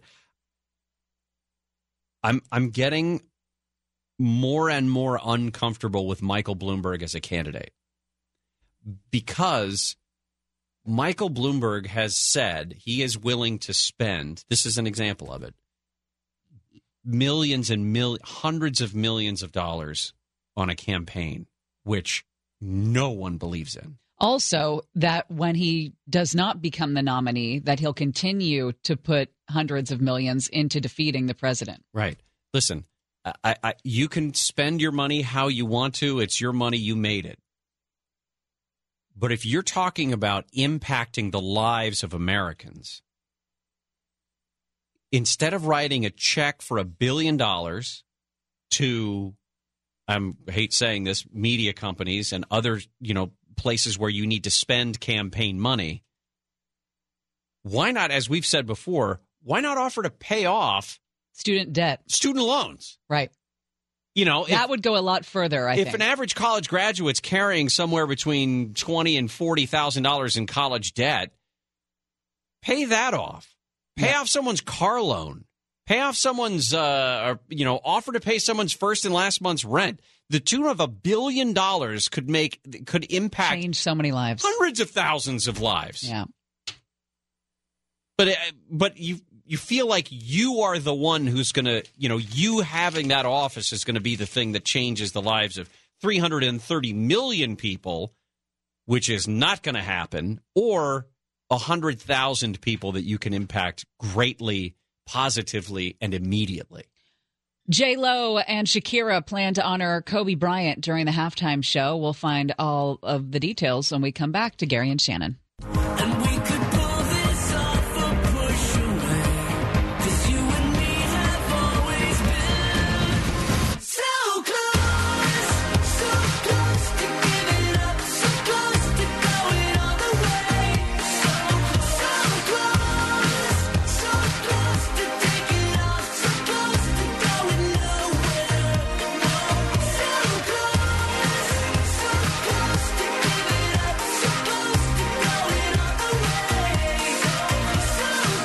Gary and Shannon, KFI AM 640. You know, maybe we should get into this in strange science. This coronavirus diary. A woman in Wuhan has kind of chronicled what her life's been like. Here's just a tiny blurb. Today is Chinese New Year. I've never had much interest in celebrating festivals, but now New Year feels even more irrelevant. In the morning, I saw some blood after I sneezed and I was scared. My brain was filled with worries about... I know what you're going to say. What? I was wondering if I should go out or not, but I had no fever and a good appetite, so I went out. We'll go through this. Oh, but if there's blood when you're sneezing, guys, I'm not a doctor, but that's not good. And don't go to work. Yeah, Handel. He's not bleeding. Is he bleeding? You don't know that. He's not bleeding. Speaking of what Congress is doing, I know that the Senate has been busy with the impeachment trial, but there is a subcommittee over in the House investigating dating services like Tinder and Bumble for allegedly allowing minors and sex offenders to use their services. Ew. So, also in science, we'll get into the Purell thing, too, yes, because the FDA is telling Purell to stop saying it's healthy. All right. Gary and Shannon, KFI AM 640 live everywhere on the iHeartRadio app. Couple days away from Super Bowl. And I'm so excited. You have been floating for the last couple of days. I'm just so excited. And you know what? I'm excited that I'm excited, and I'm not a ball of nerves. Because the last time they were in the Super Bowl, I was just nervous about it. Yeah. And it's like, you can't control any of that. You know who's not going to play one down on Sunday? That Me. girl. Yes. You. Okay, I have no control. Totally out of my control. Also knowing you'll wear a boot of some kind. And that's probably not the most conducive to running down a grass field. I was just thinking about footwear this morning, and I think I've settled on just tennis shoes. Oh, really? Yeah, because it's just for comfort. Well, it's going to be 76 degrees, too. Oh, I don't think it's going to be that warm. You have to check that kickoff temperature. Because remember, it's going to be 6:30 at night in Miami, so the sun will have gone down. Maybe I will wear a boot. Yeah, it's just going to be a little bit warmer. Jason Nathanson, what are you going to wear on Sunday afternoon? Well, given the hot tub theme that we seem to go with here, probably Speedos, I guess. Speedos, great. All right, Jason Nathanson covers entertainment for ABC News and for us. What do we have coming up on Sunday for halftime? We have Shakira and we have J-Lo, and they held a news conference this afternoon, as all the acts usually do on the Thursday before the Super Bowl, to let us know a little bit about what we're going to see, and J-Lo didn't give us a whole lot. It's a lot of energy. It's very entertaining. There's heartfelt moments. And that's pretty much all they said about what we're actually going to see. But she also talked about how this is going to be an important moment for women. The two teams that are playing, right, the Chiefs and the 49ers, are run by women. And then you got two women headlining the halftime show. So it's just that statement alone for me is empowering. When I think of my daughter, when I think of all the little girls of the world, to be able to have that, to see that, two Latinas doing this at this time in this country at this time, it's just very empowering for us. And about that Latino cultural impact, Shakira talked a little bit about that. And, I don't know, a lot of people want to stay away from politics when it comes from the Super Bowl, but a lot of people might see this as political. I think that the Latinos are going through a difficult time in the U.S. right now, and I think it's very important for us to convey a message of unity, and also to show what a relevant force the Latin community is in this country. So all that will be wrapped up in, whatever they do as they dance around on the field during halftime, which Shannon will see there. As they dance around? Quick question, because I'm not sure. I don't think you understand the work that goes into the choreography involved. Listen, former Oh, cheerleader. I'm not trying to minimize what they're going to do. I know. Have you seen those hips? Yeah. No one's lying over there. They do not lie. What did J-Lo mean when she said that both teams are run by women? Shannon, I don't know. Do you guys know? Denise DeBartolo runs. You could argue Denise DeBartolo runs the 49ers, even though it's her son, Jed, who runs the 49ers. I don't know what the Kansas City ownership is. Lamar Hunt, right? Yeah. So yeah, at least the Hunt family, maybe. Anyway, I didn't realize that. You're out of my field of expertise there, so I figured if saying that, there might be some truth to it. But also, Kobe Bryant, of course, came up, and Jennifer Lopez talked about how the death of Kobe Bryant has impacted her thinking about the show, and they talked a little bit about how there's going to be some kind of way to honor him, although I don't know if it's going to be just in spirit or if it will be explicit. In this week, this happening has a sound around the world of we have to love each other and we have to be together and we have to support each other and we can't be so at odds all the time. And I think that's part of our mission and our message too. And you have to imagine that, the death of Kobe Bryant will be thought of in the stadium. I would imagine there will be some kind of tribute or something going on there. The technical aspects of halftime are always fascinating to me, that they're able to bring in a couple hundred people to stand around or to dance around on the field, the set pieces that they are able to roll in from under whatever stadium they happen to be in. The over-under on costume changes for J-Lo is 2.5. Would you take the over or the under on that? Ooh, I would think there was going to be more than that from her. That's a great question. That is a really, really good question. I hesitate to give gambling advice on the air, but I would say there's probably going to be more. And there was also a question about the national anthem, and Demi Lovato is singing that, and I think that was at 2:05, something like that. Which I think she can drag out those notes, so I think that might be a little longer as well. All right. Who's your money on? Well, I lived in San Francisco for a while, and I actually ran the board for the Niners games while I worked at KGO Radio, so my heart is probably with the Niners. The heart doesn't matter. Yeah, I don't know. I'm there for the food. I like that honesty. In all honesty, I'm putting my money on a dry rub. Yeah, I don't care. As long as I'm fed, I'm happy. And I used to really enjoy the Super Bowl commercials, but I hate the fact that all the commercials come out now before the game, and they're all spoiled. I like to watch them in real time. Yeah, I was saying that too. I was lamenting the fact that I'm going to avoid them, but if I wanted to, could see 99% of them before Sunday. Yeah, I don't like that. One other thing, by the way, one other kind of weird thing at the Super Bowl, there's been this thing where James Corden's dad shows up in the press conference and plays the saxophone, and that happened again this time.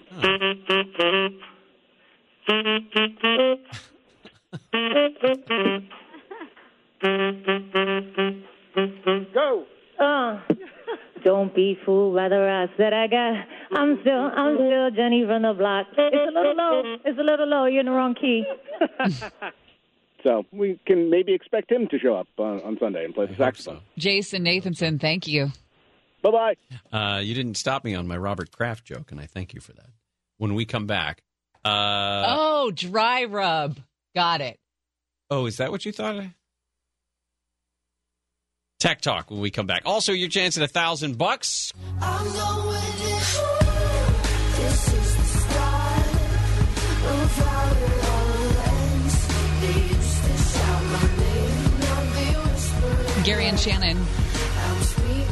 KFI AM 640 live everywhere on the iHeartRadio app. The World Health Organization has declared that outbreak of the virus from China a global emergency. The number of infected people spiked more than tenfold in a week. The UN Health Agency made this determination today. We've got 7,800 cases in China alone, but it has spread to 16 different countries. We got about 170 deaths.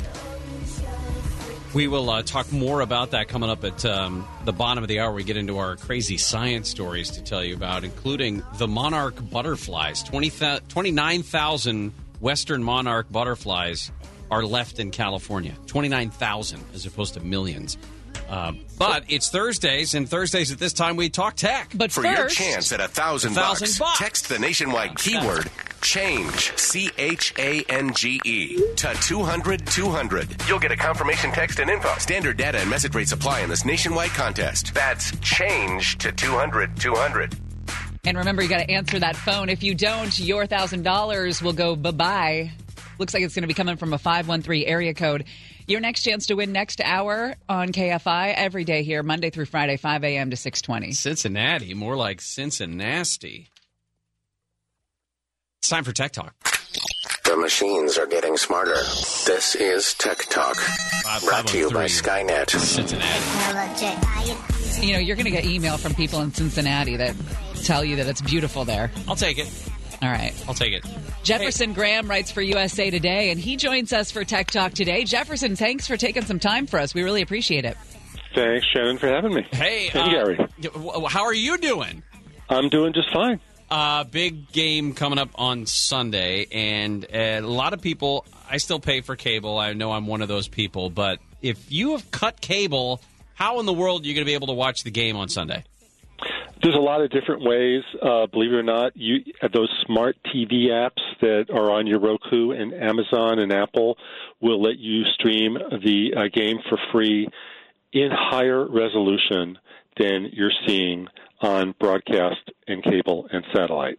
This is one of the big surprises, is if you want to see super high res of the football players, your little Amazon streaming stick and Roku streaming stick will give you ultra high definition and high dynamic range. Are we talking 8K or 4K? Because, man, I'm going to need to see those blades of grass. We're talking 4K, and this is really interesting. I think most people don't realize this, but the show is produced in 1080p. I hope I haven't lost all of your listeners right now, but it's not recorded in 4K. It's up-converted, for whatever that means. I don't think anyone will see the difference. But if you want to see it at its best, it's actually on streaming. Interesting. Now, is that just a matter of the equipment that the networks are using, that Fox would be using? Because I'm sure they've got the ability to do it in 4K.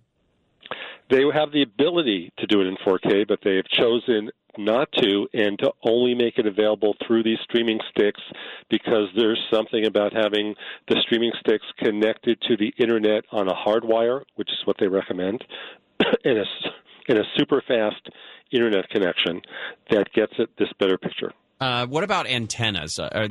For people who want to pick up a digital signal, if they're in the area that's available to them, are those advanced to the point where it's going to be an okay thing to do? The antennas are not what we remember from the rabbit ears era.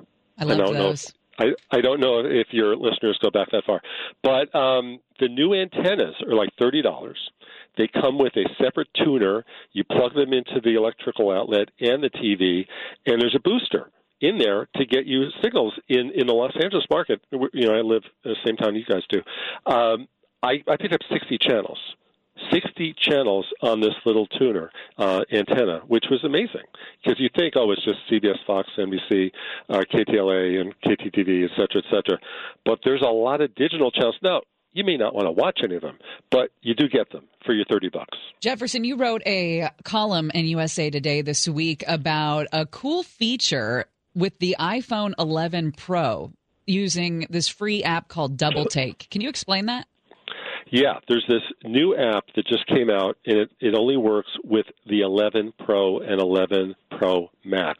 It lets you shoot 2 video shoots at the same time, 2 different angles. For instance, if we were in the studio right now together, I would have one of the cameras focused on you and the other focused on me. And then we could play it back, and we would have basically, a side-by-side image. That's really cool. And you know what? How much the app costs? It's nothing. It's free. So anybody listening who has one of the newer iPhones should definitely check it out because it's a lot of fun. Yeah, but what's the catch? I mean, is there an ad that's placed on it or a bug that you can't get rid of when you try to record that video? No catch. No catch yet. They want you to subscribe to the upgraded version, which is $15 to purchase, but you don't have to. And when I interviewed them the other day, they said they have no plans to offer a paid version of this app. So I would play with it, even if you don't like it. Just give it a try.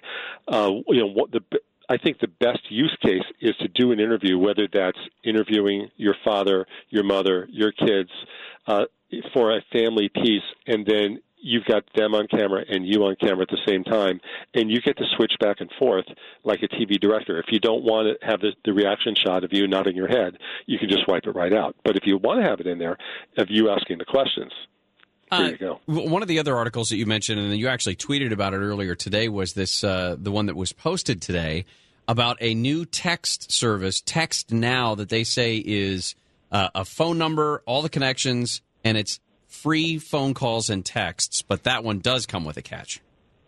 Well, the catch is there's no surfing. So if I told you I would give you free phone service to make all the calls you want, to make all the texts you want, and you give it to your kids and you don't have to pay anything for it, you'd say, pretty good, right? And then I say, but you can't surf the net, which means your kids can't surf the net. Now you're saying even better.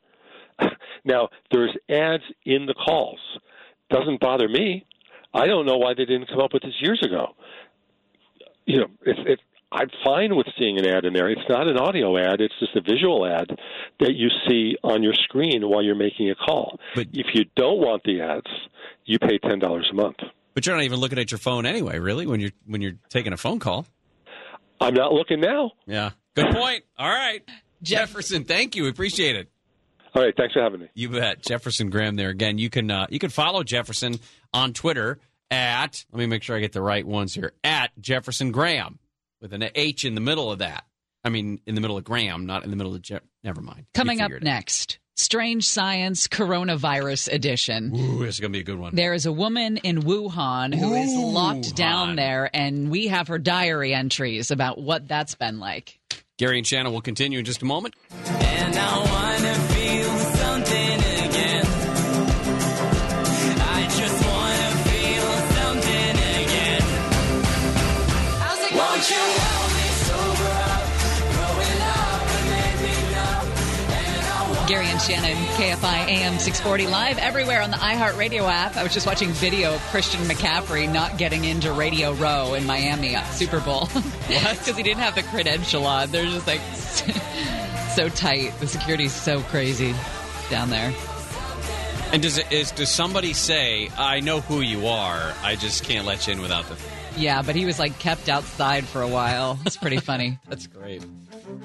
We are following a bunch of stories. Of course, the Senate impeachment trial continues. They are still in their 16 hours of questions and answers. Tomorrow's going to be a big day because tomorrow is when it's expected that they will take votes on whether or not to call witnesses.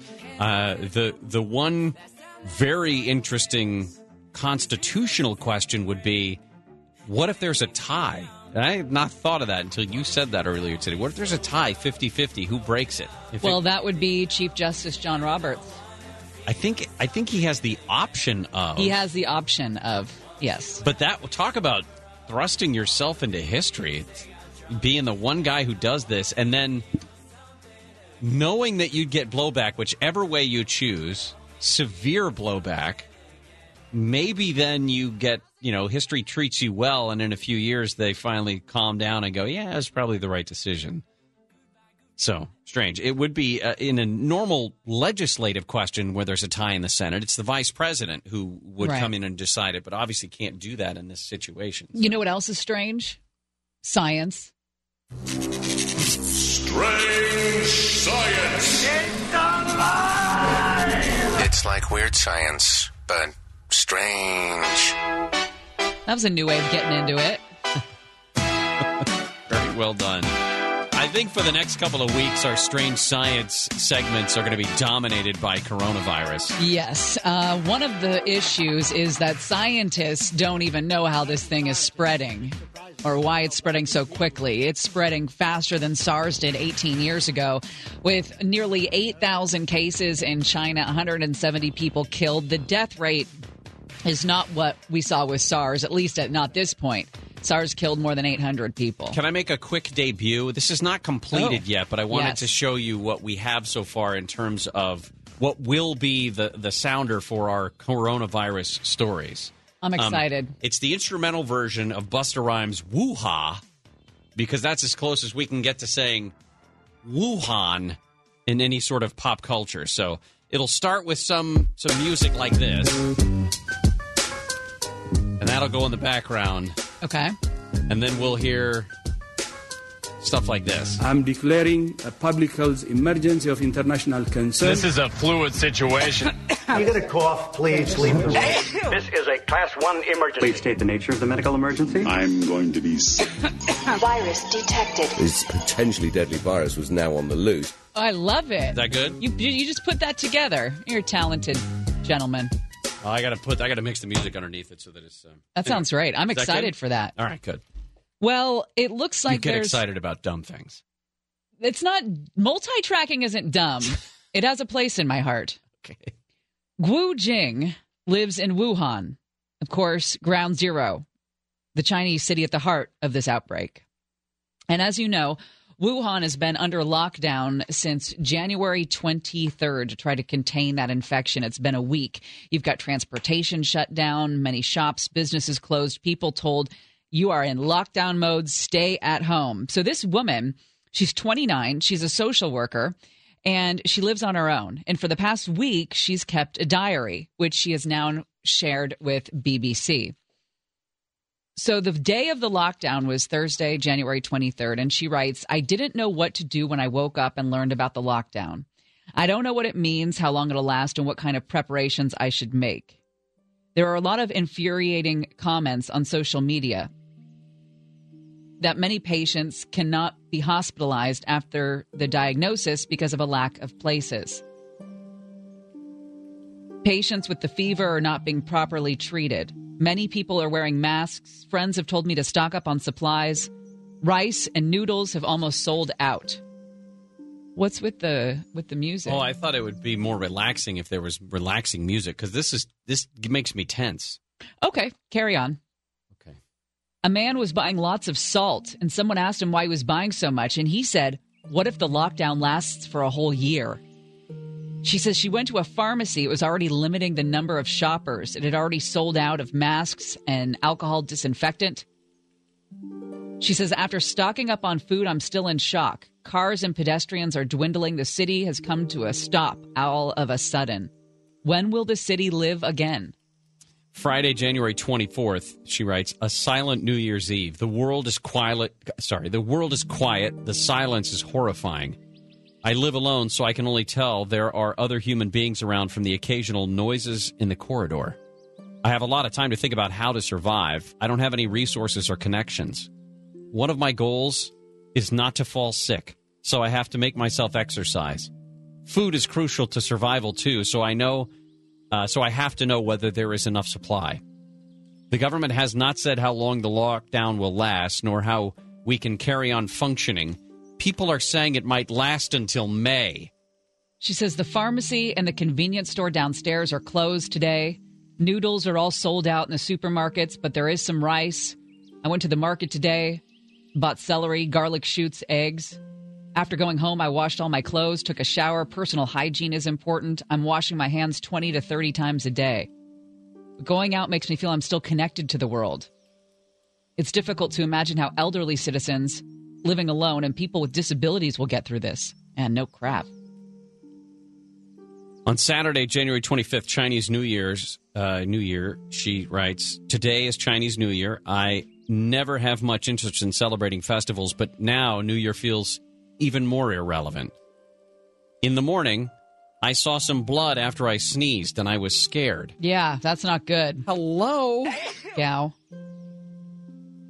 My brain was filled with worries about sickness. I was wondering if I should go out or not, but I had no fever and a good appetite, so I went out. Oh, my gosh. That's not good. What?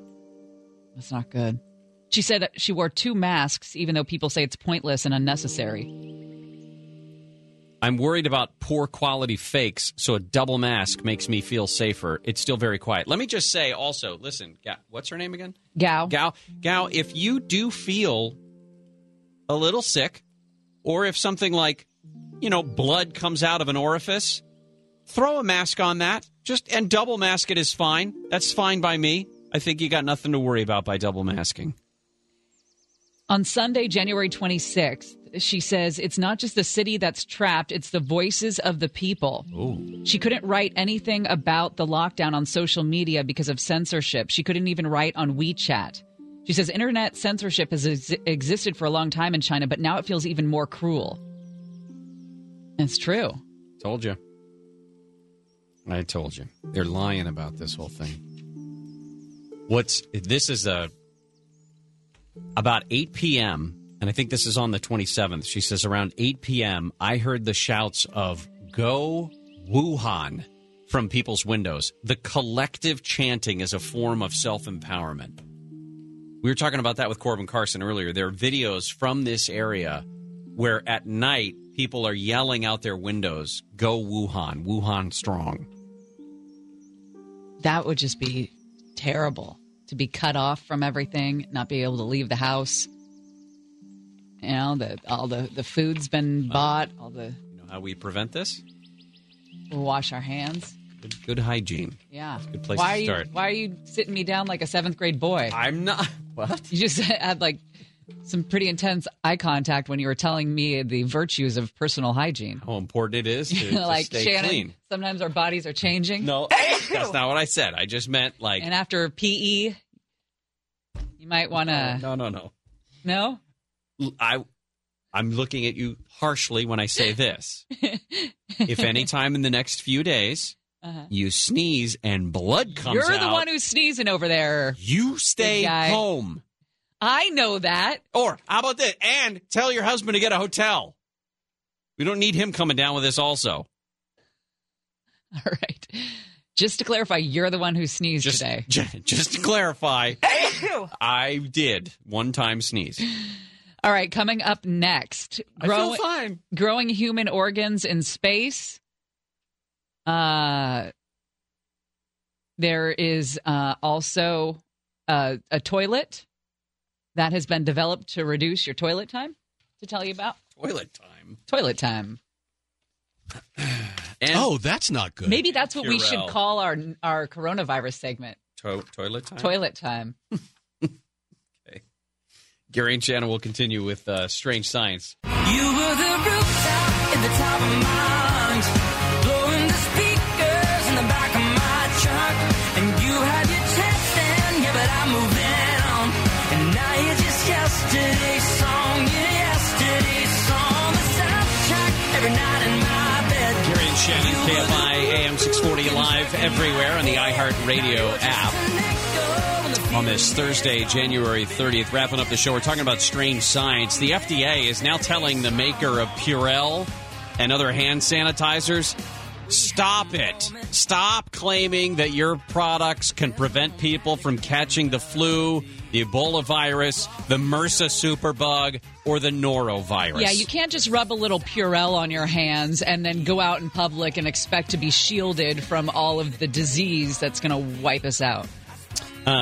They took issue with the claims on the Purell website and social media accounts that said Purell is proven to reduce absenteeism and that Purell kills more than 99.99% of the most common germs that may cause illnesses in a healthcare setting, including MRSA. According to the agency, one company said, are Purell hand sanitizer products effective against the flu?